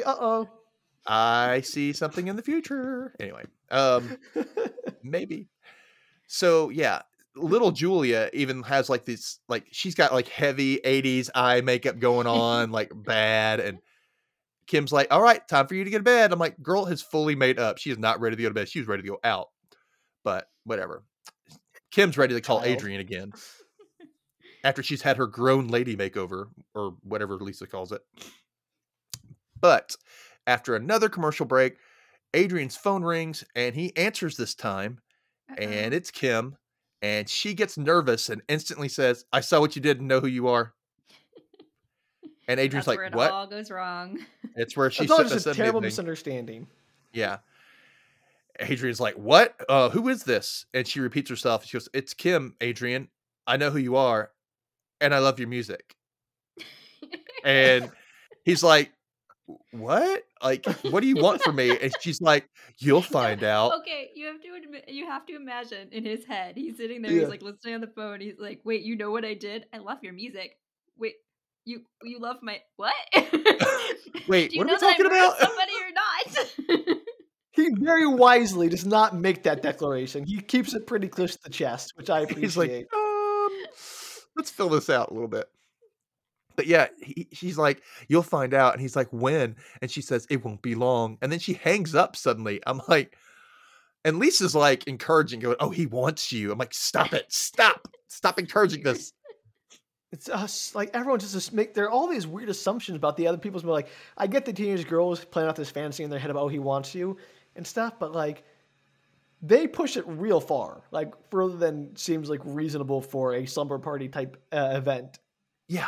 Just a little too much. You leave it after the phone calls and that was it, but you don't do what they do. Yeah. So he thinks that she lives across the street and he starts turning off the lights and we can see from his window. You can basically see all of Los Angeles from his window. It's where across the street? way How does across he the street. afford a downtown Los Angeles apartment on a fired, not very good soundtrack writer's salary? I don't know. Apparently he saved up. I don't know. Also, Maybe the it was house. after his parents died. He got all the money. Oh, Yeah. Ooh. Insurance. Yeah. Also, why is the apartments in this movie, like the house apartments, they're all very bare. Yeah. It felt like it was Starving artist. weirdly empty. Made for TV movie budget. Yeah. Yeah. Okay. And if he makes enough money to have the location, but just not the furniture in that location. Right. So, He's saving up. He's got to kill more Yeah. people for that. Okay, that's yeah, true. you know. He needs to make some production friends who can like grab him some old set pieces or something. I don't know. But anyway, so yeah, he's looking around the room. He's turning off the lights and he's like getting worried. He sits down on the ground with his head against the window, whatnot. And then he looks over and he sees all this blood dripping down the wall. And he's like, oh my gosh. And he looks at it. It's still dripping. I'm like, damn, how fresh is that? And then he gets Way a knock too at the fresh. door. Yeah, way too fresh. He gets a knock at the door and he kind of slowly walks over to it. And then he goes Best to the part. door and he opens it in slow motion. And then we see dead Robin coming up to the door. She's like, ah, and he wakes up. No, Robin, no. There are a few And- parts in this movie that caused me to really laugh, and Robin's dead person makeup was one of them. She looked like a mime. It was amazing. She had this white did. caked makeup on her face. I'm like, why is this mime attacking you? Like a mime was who had like great. pulled out fish hooks from her face. It was so good. I loved her going like, look, it was so good. She just looked at him. Like she just came up to the door frame, like looking at him, like, oh, that's creepy, but whatever. That was my favorite. I loved it so much. Yeah, it was pretty bad. It's pretty bad. Uh, So yeah, his brother's there as he's yelling, "No, Robin!" And he's like, "Adrian, you okay?" And then he says, "No, turn it off." I'm like, "What?" And he starts turning off all the lights. He's like, "I don't want them to see." And I'm like, "Dude, your brother thinks you are crazy right now. Like, chill out, man." I don't want them to see. Who is we? Who's they? What's going on? So that's when the phone rings again. And Adrian says he's fine as he encourages his brother to leave the room. He answers and immediately says, Kim. And I'm like, if I were her, I'd be creeped out as hell. Kim. Whoa. if I was him, I'd be pretty creeped out too. Like, it goes both ways. Like, man, are you number one? Are you sure that's her? Like, how late is it right now? Either we don't even know how late it is right now. Well, it's got to night. be before 11:30. Oh, right? 11:30, Because she yeah. hasn't been picked It's up. well before 11:30. It's got to be like 8 or 9. So it's Right. not Yeah. even that late, probably. So he's like, Kim, and she smiles and says, Adrian. And he asks if she really liked his music, and she says she loved it. He tells her he hears it all around him all the time, and she's like, yeah, me too. And then he's like, I want to meet you. And she says, well, she'll have to call him back. And he's like, are you going to make this difficult for me, Kim? I'm like, uh-oh. Uh-oh. And I think he catches himself because she's like, what do you mean? And he's like, I mean, I'll do anything you want. And she says, I'll call you back, and then hangs up. I'm like, it's just, I mean, just the interaction so far, I would obviously know this was a scared kid, like a teenager, somebody, you know what I mean? Just the way Right. she's acting, Yeah. like I would just know. Of course, But that he's may be not in because his she right knows mind. too so- much. yeah. But well, crazy is as crazy does. Yeah. So Kim seems excited but wonders what he looks like. I'm like, something you should have thought about well before now, stupid. And Lisa says, what do you think about him? And Kim's like, well, she likes him. Let's go check him out. I think I like him, but let's go check him out. And Julia's like, screaming from a nightmare upstairs and, most likely about Mango Man, freaking Lisa. And so Kim goes to tend to her. And Julian asks if she called, Adrian. And Lisa can't get a hold of Lewis. And she decides to coerce Kim into taking her dad's Cadillac to drive by Adrian's apartment to, quote, check him out. And she promises they won't get they won't get out of the car. I'm like, don't trust her, Kim. Don't do it. But Although- Or you can again- even see him from the road. If you Yeah. didn't get out of the car. there's no way. Although, Unless again, that big-ass window. To be fair to Lisa, she does not once pressure Kim to get out of the car. That's all Kim. Mm-hmm. Yeah. Yeah, I agree. So Kim breaks down and says yes, and she's glad that Lisa came over. And Lisa says, me too. Maybe next time we'll eat. Like, you're the one who You blew could off have the- had the warm milk, but you just You didn't could have had want some it. milk, Lisa. Damn it. So it's all on you. It's your own fault. Milk. But what's nice, though, she does say something nice for you right now. She's like, let's take this crap off your face. You look better without it, without the makeup. I'm like, that was nice. Nice compliment there, Lisa. That was nice of you to say. I don't know. I But this- mean, sometimes it sounds like, those creepy dudes who are like, oh, I like it better when you don't wear makeup. Women who wear makeup look too fake. But they actually want the makeup. Yeah. But like, Because because otherwise to they're tell like, women no. how to look. It's like, Yeah. maybe they don't care about your opinion. Yeah, that's true too. So Steve finds Robin's purse hanging on the back of Adrian's door in the bedroom as Adrian cleans the blood off the wall. I'm like, ooh, Steve, you a danger boy. So Run, Steve, now, run. yeah, Steve, you're treading, lightly. You need to just get the hell out of there. So Kim is driving the Cadillac with Julie in the back seat and Lisa reading the map to find Adrian's place. I'm like, maps. Remember those? Or my man, wow, maps. So Those were the And days. it's in the dark. Those- There's like no lights. It's impressive. I know that she's they like, even I'm got trying to there. read this map with this wind blowing all around me because we're in a freaking convertible and you're trying to hold a piece of paper that's just and it's not moving. So how did that happen? I don't understand, but whatever. No flapping, nothing. So yeah. Back at Adrian's, Steve looks at the wall and wonders what may have happened here. He's like running his hands along it. I'm like, you know what happened here. You know. He just doesn't want to believe it, I guess. He looks in on Adrian, who's sitting in the dark, before he quietly goes into the other room to make a phone call to Amy, which I guess Amy is Robin's roommate, I guess. I don't know. That was what I kind of gathered. Yeah. Amy says that Robin is out with Adrian. And Steve says that they had a fight or something and she left in a hurry because she left her purse. And he looks up at the door and the purse is gone now. It's like, Adrian's on top of this cover up, y'all. Oh my God. So then Amy mentions that Robin couldn't have gone that far without her car. Adrian picked her up. And Steve tells Amy to tell Robin he called and then goes to the door with Adrian right on the other side listening. He's like, didn't mean to startle you. Just wanted to ask if you wanted to get a burger. I guess that was Liz on the phone. And Steve's I like, would like a burger. Yeah, I would love a burger right now. Yeah, But let's get a burger. how about you go get it, Adrian? You go get out of here. But yeah, Steve's like, yeah, the baby has colic. And Adrian's like, huh. And he puts the cigarette in his mouth. And it looks like he stepped on this cigarette because it looks very flat. Like, it looks like somebody stepped on it or sat on it or something. And he just kind of stares at Steve for a few seconds, just like with a cigarette in his mouth. He's like, got a light? And Steve just like, I'm going to go take a walk. And just like moves past Adrian. I'm like, get the hell out of there, Steve. It was the weirdest. You got a light? Like, what? Like, now you're Yeah. smoking flat cigarettes? Like, The human interactions approximate what normal humans would do, but they're never quite right. There's like an uncanny valley here. yeah, it's not consistent. Not at all. Mm-hmm.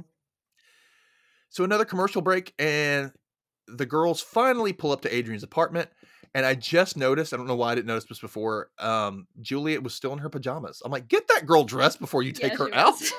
I thought of that when they went up because they next go up to the apartment, and I was Yeah. thinking that poor 10-year-old girl alone in some random street in the middle of downtown LA in her pajamas, like in the back of a convertible, she's gonna get kidnapped and die. Not safe at all. I scolded them. I was like, no, do not leave her there just sitting there. And she's like, I don't care. And I'm like, oh, until somebody just snatches you. Oh, She is So- along for the ride. yeah. She's just like, I am just happy to be with my big sister. She is. She's So- on board. It was very Yeah. little kid. So it was good acting performance by her. Yeah. Mhm. I think this was just as Full House was starting too. So it was like around that time. So, okay. Kim and Lisa, they go up to Adrian's window to sneak a peek at him as he's playing guitar. And it's, of course, a very weird tune. It doesn't make whatever. I can't even describe this shit. It's just melancholy, excuse me. He was like playing the guitar kind of like a violin with a comb, I believe. Yeah. That's Like, right. There was a Prickling couple. at it's, yeah. It was And he's I'm like, all orgasmic looking as he plays too. it was real good. I'm like, this guy, he could do some real, I bet he does some really good music. I gotta say, I bet it's real weird.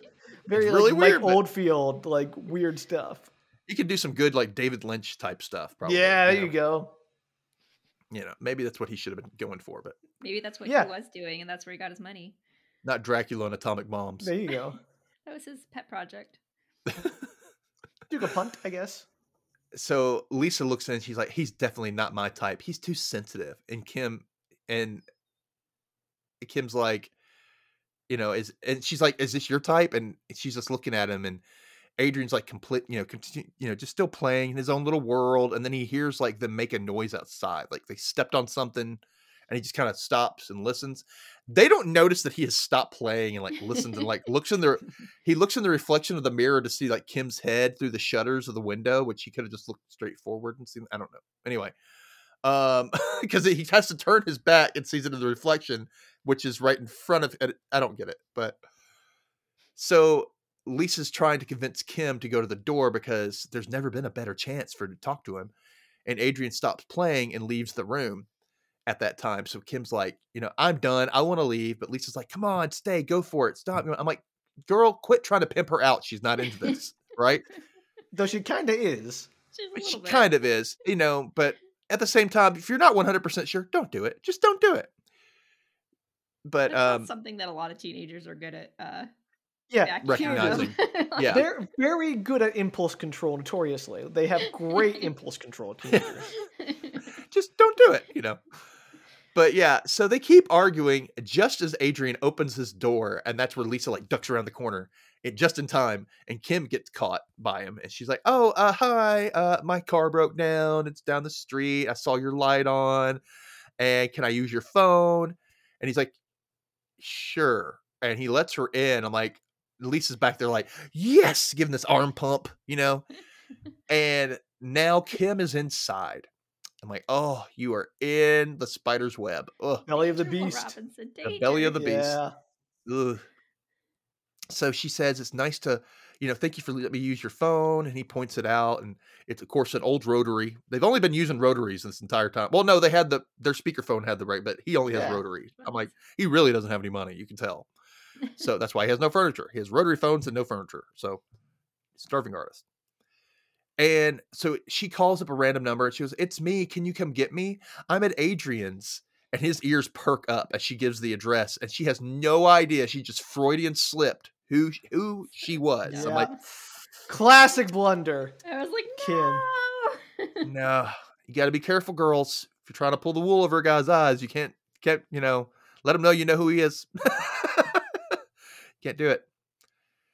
So he walks over to the door and locks it. And she hangs up the phone. She goes, "It shouldn't be that long. I live nearby." And he asks, what your name is. And she immediately goes, "Ellen Jones." I'm like, good bland name. Kind of sounds plausible, Hold that out real quick. Yeah, she popped it out really quick. She wasn't like, Ellen She didn't like do that Jones, thing. She did not think she looked around the room and it's like, my name is Guitar Vincent. That's my last name, and my first name is Window Bloodstain. Whoopsie. No, yeah. So she says her name's Ellen Jones. She asks if he's a musician. He's like, "Why'd you ask that?" She's like, "Well, you have a guitar." And so he's like, "What else have you seen, Ellen?" And she's like, going on right now. No, I need somebody to explain to me what do we think he thinks is going on right now. She's being super chill. She's like, "Oh, my car broke down." He thinks that's a lie because she knew his name. But does he actually think this woman saw something and is just scoping out his apartment? It's calling the police. What do we think's happening? It's got to be. Yeah. Well, I think he's not really in touch with reality at the moment, so he's just sort of going along. But also, I think he is very confused because there's this woman who presumably is trying to extort him for something, has some ulterior motive, is claiming, "I saw what you did," and wants something from him, but he doesn't know what that is. And so he's just sort of like, I need to play this out and see what this person wants without, revealing too much if I can help it. Yeah, and he might suspect he might suspect that it's the Kim person, but he doesn't know for sure. He doesn't know. I he think just knows it. Yeah. He knows it's all too convenient. all that's Yeah. happening right now. Also, I think he's clearly paranoid, and Yeah. I think his like his mental faculties are such that I'm not sure he has the wherewithal at this point to question anything in a cogent way. No, he's just kind of rolling with the punches. Yeah. But so she comments that it's a wonderful view, and he's like, you know what makes it real wonderful? When you turn off the light. And he turns out the light, which makes it even creepier. And just then, like, he's gonna go for her, and then you hear Steve knocking at the door. Hey, let me in. What's going on? Why's the door locked? And he just returned from his walk. And so this alarms Kim, and she jumps up as Adrian opens the door for Steve. And she says, well, I have to go. But she doesn't notice that she's leaving her freaking purse behind, you stupid girl. This is why I'm against purses. I'm against them. Sorry. I Okay, think well, they're if they great. clothes with pockets, it would be a whole other ball game. I'm all for it. I'm all for it. I have clothes with pockets, and let me tell you, a purse would be a blessing sometimes because you got to carry more than just a phone, keys, and wallet. Sometimes you need a little bit more, and having a bag. That's sometimes, like yeah, they need to make like good jackets and good pants that you can like almost. I'm not saying like cargo pants, but something that it has the functionality of cargo pants without looking cargo panty. I think we've come to the conclusion that cargo pants are the ultimate piece of clothing just because of their myriad pockets. That's true. I'm wondering when they're really going to come back in style. It's got to be coming soon, right? Look, the cargo kilt never went out of style. You can go to see it at any Ren fair in the country. Well, I'll take your word for it. So, so she goes and she runs down. She jumps in the car and they take off. They hit a freaking garbage can or something on the way out. And Steve kind of chases after them for a second, but he sees them take off. And back inside, Adrian accuses Steve of knowing Kim, but he doesn't, of knowing that girl. And he doesn't know who it is.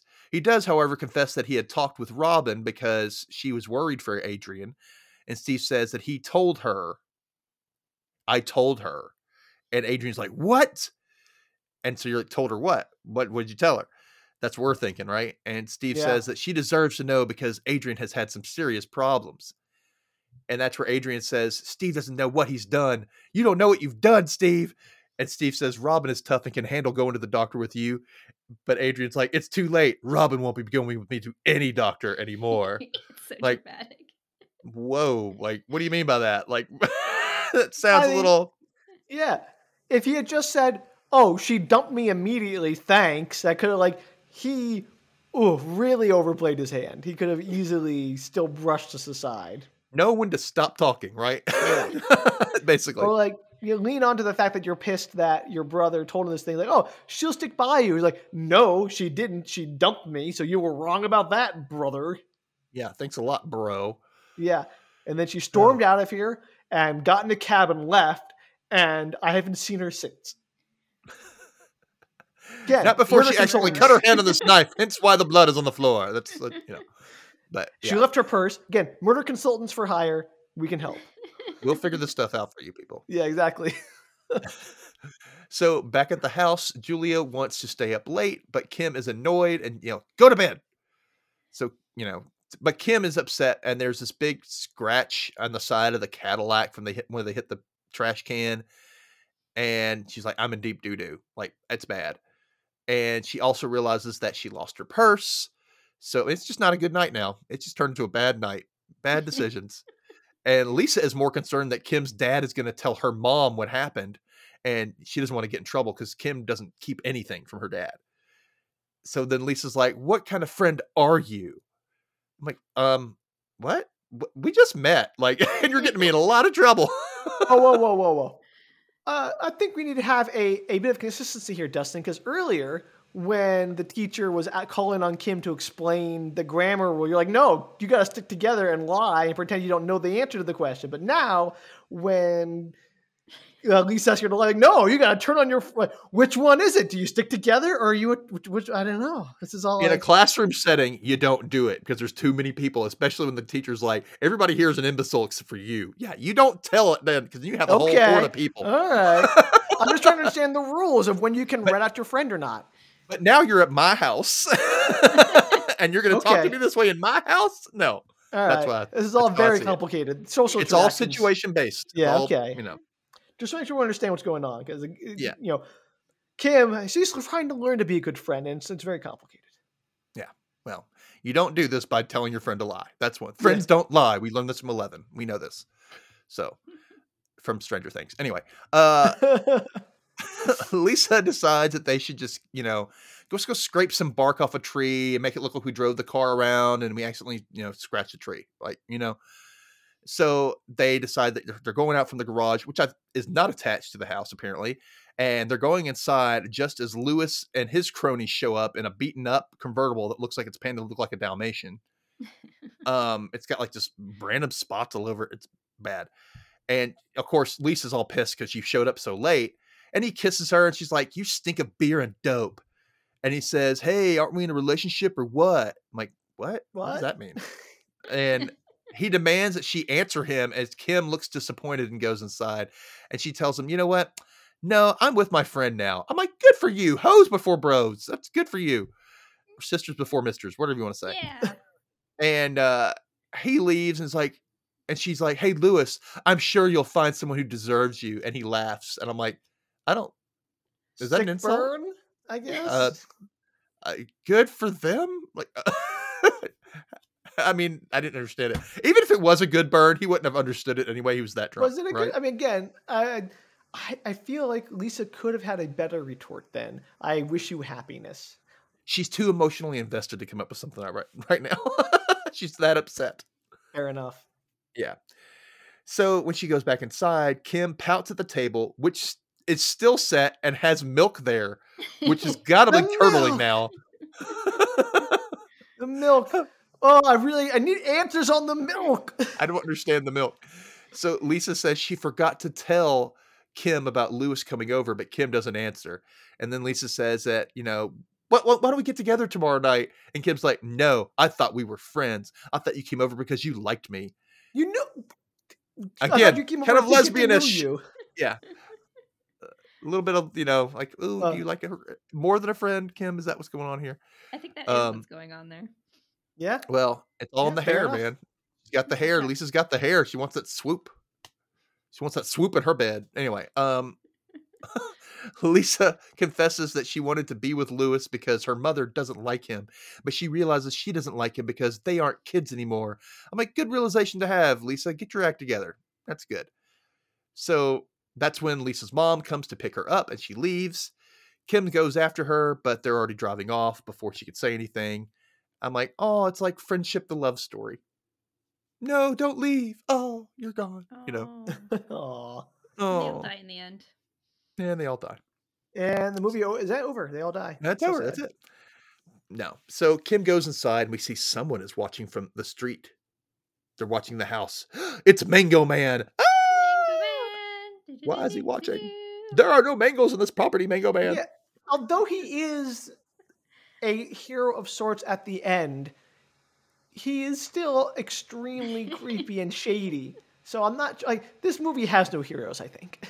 No, there should have been a part 2 about his character and how he was actually doing some weird crap on the side. He was trying to kill teenage girls. Jump down to me, He could tell there was something going to happen. The mangoes had spoken to him. That's why he was there. of course. He could feel the bad energy prescient happening mangoes. in the house. He just didn't know when it was going to happen. Omnipotent. The prescient mangoes. The mangoes of the far sight. Clairvoyant mangoes. Exactly right. Okay, so back at Adrian's, Steve tries to praise Adrian that he's creative and he does everything better than everyone else, but you're just too sensitive. And he lets you let the bad in with the good, and it's a curse. And he tells Adrian that if those feelings overwhelm you again, I want to help. I want to be there. We can get through it together. And you can tell he's trying to be a good brother, and you feel bad for their whole situation. You're like, oh, this is, he's been through it with him. And Adrian tells him, I need to go get some sleep. So Steve leaves the room. And we hear this car revving up. And I thought that there was a car outside, but it turns out to be some weird score. Vroom, vroom. And it just keeps repeating as it goes through each scene. Vroom, vroom. I'm like, what's going on here? And we see Kim go back to her house, looking, she's looking out the window, and then we see Steve grabbing 2 champagne glasses that are full and dumping the bottle of champagne in the sink before throwing the bottle away. where he finds a bloody rag in the trash. Ah! Oh no! No, Get the hell out of there, Steve. He finds a red rag, a rag that's been stained red. Is it strawberry juice? We don't know. Strawberry juice? You know, like you do. I'm just saying, Steve jumps to some conclusions. I think Steve has pretty good reason to jump to some conclusions, we find It's out. not like there's not other circumstantial evidence around in the Yeah. apartment. No. Yeah. In a vacuum, it's all fine. Yeah, that's fun. Yeah, Steve goes to check on Adrian, who has locked the bedroom door. But wait, that's where Adrian shows up behind him and starts to beat him over the head with what looks like a menorah. I don't know. It looked like A that. spatula? I love this part because I was like, what does he have in his hand? Yeah, it was so weird. I thought it was a spatula or something. I had no idea. I thought he was like, and he Like goes swat a down so fly. quick. Yeah, and just like smacking him repeatedly with the spatula. Like, why is he going down? That would not hurt you. And the movie No. pulls that really terrible slow mo where they just take the regular frame rate and just slow it down so it's choppy and blurry. And you can't see what's going on. You just 'Cause know I think it means business. I think they were trying to hide whatever object he was holding that looked fake as heck and clearly was not something that could bludgeon somebody. That or it was a menorah and they didn't want to seem anti-Semitic. You know what I mean? Like, Ooh, that's possible. that is very much possible. So anyway, he drags Steve's body into the living room and goes to unlock a closet with a key. I mean, I don't know who has a closet locked with a key in their house, but I mean, Serial that's killers. not usual. Well, yeah, for people who need to lock some people inside. Like, who just keeps gasoline in a closet? Like, locked? Arsonists. Like, We have established he's a bit of an arsonist. yeah, he's just got that just in case the mood strikes, I guess. And he ends up pouring the gasoline all over the floor, all over Steve, and he lights a match and he's about to drop it.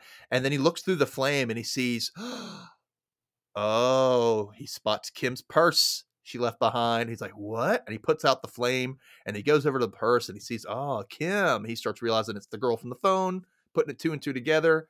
Makes sense to him now. I guess I didn't before, but he immediately gets up and heads towards Kim's house. And I guess the brother burning can wait.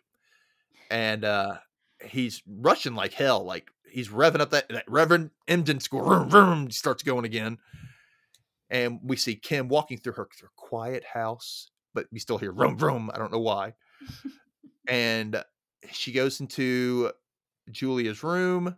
But Julia is out of bed. She calls out to her sister and tells her she can't always sleep with her when she has a bad dream. But there's no answer. It's pretty eerie. Oh. You're like, oh crap, what happened to the kid? And you know, I think that Julia's not. Yeah, I think that Julia's probably with the dog. But that's what I'm thinking. She's got to be with the dog somewhere, right? 'Cause she wanted to sleep with her earlier. So Kim walks around the house and sees the doors wide open. Like not a good sign. Not a good sign. Never a good sign. And she calls out for the dog, who is named Meredith. Again, Meredith. You know, it just kind of sounds like it's not going to be. I don't know. So she goes out the door. I'm like, why would you do this? And she ends up finding Julia sitting in the Cadillac in the freaking garage because she had a bad dream. I'm like, but why the garage? Like, I'd be more scared to go out there. Being a little kid, that would not be the first place I'd go if I had a nightmare. You have to walk across the entire yard. What the heck? I know. And sit in a lonely garage, a creepy ass garage. Like, who's going to do that? Weirdo. Yeah, that makes no sense. So Kim tells her that, okay, fine, you can sleep with me tonight, but you're not a baby. You need to start acting like a grown, a kid, So they walk back to the house with the dog in tow. And for some reason, the camera pans over to the gasoline in the garage. I'm like, are we supposed to assume that he put that there? Like, why are they showing the gasoline in the garage? I don't know. So at the same time, Steve starts to come to on Adrian's floor. And that's where we also see Lisa's mom is starting to interrogate her on the drive home about what she and Kim did that night, with Lisa lying through her teeth saying, oh, we just watched TV. I'm like, okay, sure. I think your mom knows, but Pretty I don't obvious. think she knows quite what happened, though. No, but she knows you didn't just watch TV. So at that moment, Adrian comes speeding around the corner, nearly hitting them. And I was hoping that Lisa would catch a glimpse of his face as he drove by, but no, it didn't happen. And that's where we cut over to Adrian getting pulled over by a cop for running a red light. And Adrian gives him his license to get checked out. And when the cop goes back to his car and checks with dispatch, they're like, yeah, that's Adrian Lancer, and he basically he torched his parents. His brother just called. He's going nuts. You need to tread lightly with him. And did they get the information about his parents from the brother? Yeah. Okay. That was it. I was a little confused. I was like, does he have like a bolo out on him from the last 30 years ago when he torched his parents? I'm like, yeah, he torched his parents, and it happened a while back. But yeah, the brother's like, steer clear. Yeah, he just tried to pour gasoline all over me and light me on fire. Yeah. Adrian was psychotic to begin with. There was no breaking point. He was already just nutty, right? I thought the brother was... Sorry, go on. I thought the brother was dead, so I was super confused when he came to. Yes. Well, he was going to burn his ass alive, apparently. I know. I was like, oh my God, he was going to burn him alive. It's like, poor guy. So Adrian freaks out as the cop's there, and he speeds off, driving all crazy around Mulholland Drive, which I know is one of the most dangerous roads to speed through because of all the freaking famous accidents and stuff that have happened there. Mm-hmm. Adrian doesn't heed that warning, though, and he gets...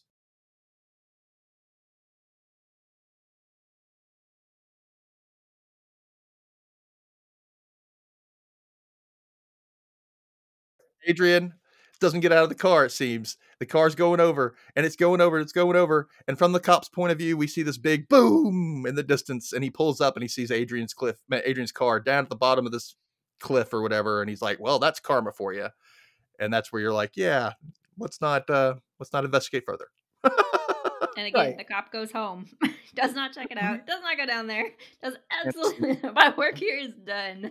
Right, like, first off, you should at least be trying to see if you can help save that man's life. I mean, criminal or not, he needs to stand trial and has rights and everything. Also, cars don't usually explode, just to put that out there. Although I do. He had all that gasoline in the back, it might. Okay, sure. Okay, that's a fair point. You did have a whole bunch of accelerant there. So either way, terrible cop work. Yeah. But as we learn, it did not kill Adrian, as we see him hitchhiking and getting picked up by somebody in a Jeep. So, like I said, stop picking up pictures. Don't do it. It's bad. Okay, so Lisa, we cut over to her. She's watching TV at home, and her mom's in the background. I mean, it's like late at night. She was picking her up at 11:30, so it's got to be midnight or later at this point. They're just sitting around like it's casual, like, what's up? You know, we're just up this late all the time. Nearly going and over Lisa's a watching the news, or a news flash comes on as her mom's in the background doing up. something at the table. And then she sees that Adrian Lancer is wanted for murder. And he had a long history of mental illness. And they found Robin's body. And they say that Adrian just went over a cliff. And Lisa's like, oh my God, she is freaked out. And her mother's like, yeah. And her mother's like, why are you freaked out? What's going on? Did you know something? And Lisa's like, I don't know anything. It's just a really horrible and scary story. That's all. Oh my God. You know more. You still lying to your mom. Well, I mean, obviously she's lying. She thinks, well, he's dead, so it doesn't matter. And also, like, we can tell your mom, oh yeah, we prank called that killer. That's going to go over well with you. Yeah. And then we went to his apartment, and then she went inside and talked to him. Yeah. Mom's going to love that. Moms love that kind of story. I know. So at Kim's house, it seems she's locked Meredith in a room. Like, they just brought the dog inside and they locked the dog up into her room. And the dog's like weird, barking and clawing at the door. She wants to be let out. And Julia tells Kim that, I don't know why Julia all of a sudden became this insightful character, but she's like, Kim, you're growing up. You're growing older. I'm like, you are like 10 years my junior, girl. And you're getting more mature with the boys and your friends. I really like Lisa. You should try to forgive her. And I'm like, why is this like girl like turning into Obi-Wan? Like, or like Oprah one. Yeah. Oprah Wan. Yeah. And you get a friend and you get a boyfriend. And no. So they talk about their mom a little bit, and they're like, oh, mom's probably watching over us, blah, blah, blah. And Kim tells Julia to go to sleep. And Julia says Meredith is still in the pantry. And I'm like, why did you lock the dog up? Why'd you put the dog in the pantry with all the food? Pantry seems like a terrible idea. I mean, that's a recipe for a very sick dog and a lot less food in your house. I know. I'm like, I hope you don't have like baker's chocolate and shit in there. Like, that's not good. So when Kim goes downstairs to let her out, she doesn't notice that her pocketbook, which was in her bag that she left at Adrian's, is now sitting on the steps.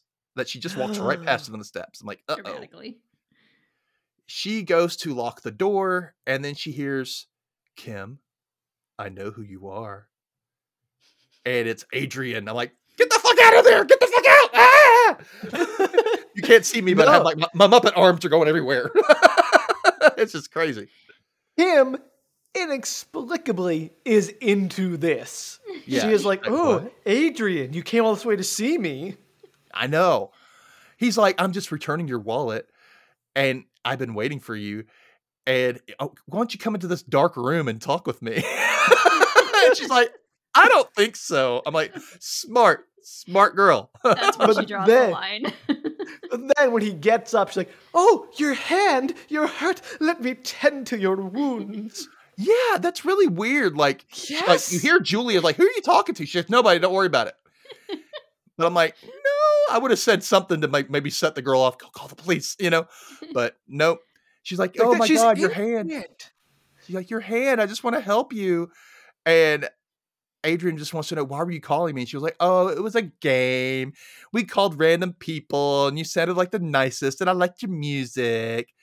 And she didn't say it like that, but I had to say it like stupid and naive because that's what she sounds like to me. And she, we came by to just kind of check you out and maybe talk to you. And then he's like, oh my God, you've never seen me before. Like you can see it on his face. Like, oh my God. And about she's to like, kill you, lady. yeah, you're lucky I didn't kill you before I ask these questions. He might still be planning to, even like before the events that transpire later, but who knows? Yeah, He's that's thinking true. about That's it. true. She then says she'd like to help him and take care of his hand. And then the phone rings like right away. And he's like, he gets startled. And then he just kind of like walks out of the house. Doesn't even say bye. He's like, and I'm gone. Bye. I would be out of there real fast too, because like this is not a good situation. No. So she walks over to the phone and answers it, and it's Lisa. And she's like, oh my God, Kim, that Adrian guy we talked to killed his girlfriend, and he went over a cliff. He is dead now. And Kim's like, that's impossible. Adrian was just here. Like she yells it. Why? Well, she's trying to yell over the barking dog. So the whole That's thing is true. the dog has to be barking, so she has to yell it so Adrian can hear her. It's like the whole Right. contrived thing. He's totally If you're outside. on a You're like, phone, you could probably say it quietly. Yeah, but no, she has to yell it because movie. because movie. So she says that he walks outside. I'm like, girl, you need to leave. And then Meredith starts to bark and run around the house, like looking out all the windows. And Kim tries to call the cops, telling them like, that Adrian was just here.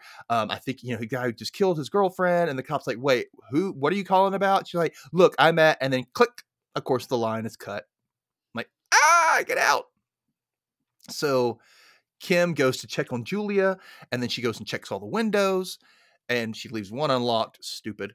And she goes to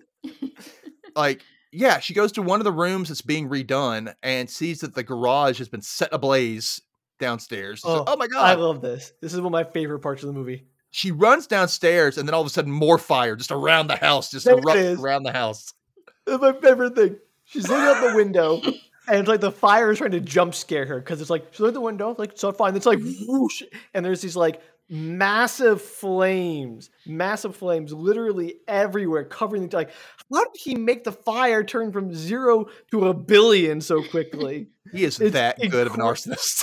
I mean, kudos to him because wow, like I can't even get like a pile of tinder to light when I'm camping, and he can do this whole house to go up in seconds. Talk about overachieving. Am I right? Get a load of this guy. It was so good. It's just like that fire was like, she's like, okay, everything's on, then whoosh, everywhere. Like amazing. Like out of not even any smoke, just it was like the house spontaneously combusted. It was great. Oh, it was. The dog's going nuts, and Julia's trying to like leave through the front door. And Kim's like, no, you can't go out there because he's out there. I'm like, but she's like, but we're going to burn. Or die of smoke inhalation. Like, you're not doing yourselves any favor staying inside. I know. Kim's Wait, like, Julia. I got a better idea. Let's just run frantically around the house until we can figure out where we should go with smoke everywhere. Also, great idea. Go to the upper story during a fire. Really Yeah. trap yourself up there. That's a great Make sure plan. you don't on any way out. That's a good idea. It's not like Yeah. smoke rises or anything. No, Classic horror movie. They always run upstairs. they should. Always. They should. But And they this is the one instance where going to the basement probably would have been better. Yeah, I don't think they don't have a basement. They only have a pantry. So they hear a window breaking, and Meredith runs to the door in front of them, and Kim lets her go into that room. There's a door, and she unlocks the door and lets it in, and then they don't notice. They run away. They let the dog into that room, and they run away, and they run into a room and kind of cower down. They don't notice that the window behind them is open, and up pops Adrian, and he grabs Kim, and he's trying to strangle her out. He knocks Julie out of the way. Luckily, Meredith is to the rescue. She tackles Adrian, and Kim is able to run the other way with Julia, and they go to the scaffolding outside as Adrian, they're trying to get out, and Adrian lunges at them through a window. He's kind of set himself on fire a little bit. And that's where we see Randy the Mango Man. He's outside. Thank God for Randy the Mango Man. And his prescient mangoes. He should have had a whole pile of mangoes. Jump into the mangoes! That would have been hilarious. I wish he'd been like, the mangoes told me you were in trouble. I came as quick as I could. They will save you. A mango at what's his face? Adrian. Yeah. And he's like, you just got mangoed. Whacked him in the head, and he fell into the fire. Wah, wah, wah. Yeah, that'd have been great. Why don't you mango away? Yeah. Man, go out of the way. I don't know. I can't do it, but I can't do this. Good try. So yeah. So he's outside. He's trying to get them to jump off the roof so that they can get away. And they don't jump until the porch that they're on top of starts to collapse. And I guess we better jump as it's falling. And I'm like, that's it. All the encouragement we need. So they jump down, and just then the police show up just in time. I don't know how they knew where she was. In time. Because that was before 911 really traced the call in less than 5 seconds, But did you notice no fire engines, just police cars? I was like, that's just police. Well, yeah, they didn't know the fire was there. That sucks, man. They just moved there too. But also, that house went up so quick. I mean, it's a good thing it burned down because that place was a death trap. Well, it's California, and they're dry as hell there, so maybe it's the scaffolding. Maybe they were trying to make it fire safe, but unfortunately, it was just didn't work out in the future. Didn't work out. No. So yeah, and Lisa and her mom show up at the same time. Everything is all right. Everybody's hugging. They're like, "Oh my gosh, thank God you're here!" And they're watching the house go up in flames. They're hugging. Everything's better. But wait, cue the strings. There's more. Music comes up, and Blazing Adrian comes barreling at them from the house, just completely aflame. And he's like, ah! And he drops to the ground dead. Kim's screaming her head off, like, oh my God, ah! My favorite And part. it fades away to what and nobody shoots him. Nobody shoots him at all. They just let him sort of burn to death. All the cops just sort of watch, useless. Let me just let you fall down dead here. Nobody don't resuscitate him. Don't try to put him out. Just nobody get the children out of there or step in front of them, try to protect them. Just let this flaming man run him. He'll probably burn out before he reaches them. It's probably all the fine. cops just did karma. Yeah. Hey, by the way, kids, this is your house set of flames. No nightmares tonight, okay? Nobody's helping. This is well, let's let this play out. I want to see where this goes. Yeah, I don't get it. But so the next night, I don't know where they're at. I guess they're at some temporary house. I don't know. I guess it's the next night too, because her dad is there. Kim's dad is there, and he's talking with her before bed, and you just kind of see their silhouettes a little bit from it's nighttime. Obviously it's dark. So, and he's like, why did you make these prank calls in the first place? Why did you do it? And she doesn't have anything to say. She doesn't say a thing. She just kind of looks down in shame as he's like, I'm going to go stay the night with your sister. You should be thinking about what you did, kind of thing. And he kisses her forehead. I was convinced this was going to turn into a morality play about the dangers of prank calling. Well, it kind of was. Kind of is. I mean, but in a very obvious way, Reefer Madness or something. Top, and then I'm expecting and the more you know, this is why you don't make prank calls, children. Yeah. Fade to black. Or an 800, if you or anybody else makes prank phone calls, call 1-800 stop pranking, or something like that. That's totally what would come up, probably. Exactly. So yeah, she has nothing to say. She's been shamed by her dad, and he leaves the room. And just as he leaves the room, the phone rings. So good. And she looks at it and reluctantly answers. And she's like, hello. And no one answers on the line. She's like, Lisa, is that you? Hello? And all she hears is Steve's voice. Kim, I know who you are. You killed my brother. And we pull back of an aerial shot of LA, and you just hear her going, ah! This ending, raised so many questions for me. Like, is he also crazy? Well, I mean, not even that, but like, first off, he didn't know about the game where they say, "I know what you did," or whatever the phrase is. He didn't know about that game. So like, why was he calling her to say that? Like, he's like, you did that to my brother. And he'd be like, no, he had no way to know that's what they said. He was not privy to any of that. Second, he's the one who turned his brother into the police. So if he was like in cahoots with murdering, why would he have done that? Yeah. C3, I forgot, I don't remember what I'm doing here, but whichever the next item is, the next item on my list of grievances is Adrian was not killed by Kim. Adrian was killed by himself. He literally set himself on fire, and that's how he died. So Kim had nothing to do with any of this. Like, she was literally not involved in his death in any conceivable way other than that he panicked when he thought she knew he killed his girlfriend. Okay. I'm trying to wait. Huh? I think that pronouns I was having a hard time with. Yeah. The point is, Kim is not responsible for Adrian's death. Adrian is very much the most responsible for his death of everyone involved. I agree. You know what, though? If there's like a crazy gene in their family, though, it must have just gotten sparked when he lost his brother because he cared about his brother so much. He's trying to help him all the time. And so he didn't seem to care that much. Well, now he does. Now that the brother's gone, he's like, no, I have my insane brother. Now I must be the insane one or something. I don't know. But maybe the spirit of the dead brother went into him. Oh, like a Chucky doll situation. Yeah. They were going to do like, I saw what you did, or I still saw what you did, or something like that. You know, I really want to call this "I Know What You Did Last Summer" or whatever. The title is inseparable in my mind from that. I'll never forget what I saw you do. What is the name of this movie? I don't remember. What is the sequel? Oh no! Yes, I saw what you did. Okay, yes, we got there. All right. Yeah. So this was one of my very first TV movies to ever watch ever, and I loved the movie when I was a kid. It was freaky to me, especially like a 7 or 8 year old. Of course, you're gonna be like, "Oh my god, this is crazy," But finding all the plot holes now is what's fun about it. I thank you guys so much for joining me and for watching this with me and recapping it with me. I love your input and your little banter. I love your banter on your show too. You guys are really good. You play off each other really well. So appreciate that. Yeah, totally. Make sure you check out Book Retorts. Like I said, it's pretty much everywhere you can play podcasts. What are your socials, by the way? What are your social handles? We are on Twitter, Instagram, Facebook at Book Retorts. Make it easy. At Book Retorts. Okay, so make sure you interact with them because they're fun people. Fun people. Yeah, we're fun people. We're super fun.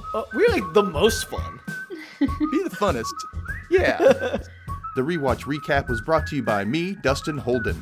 You can find the show on Instagram at The Rewatch Recap, or you can find me on TikTok at Dustin_Holden. Find me there for my weird-ass sense of humor amongst other silly things related to my other show, Dustin Can Read and Watch. Speaking of which, my email is the same as the other show. You can reach me at dustincanreadpod@gmail.com. And thank you guys once again, and I hope to do this again sometime. It was fun talking to you guys. Our pleasure. It was so much fun. Together. I really enjoyed that movie. It was a lot of fun to watch, so thank you for introducing us to that. Yeah. You're welcome. See, that's my obscure thing to give to you. That's my gift to you. We appreciate that. You know what? Right in line with our general vibe. It's perfect. Absolutely. Easily could have used that for the podcast. 100%. I appreciate that. Okay, well, for the Rewatch Recap, thank you guys for listening, and goodbye. Bye. Bye.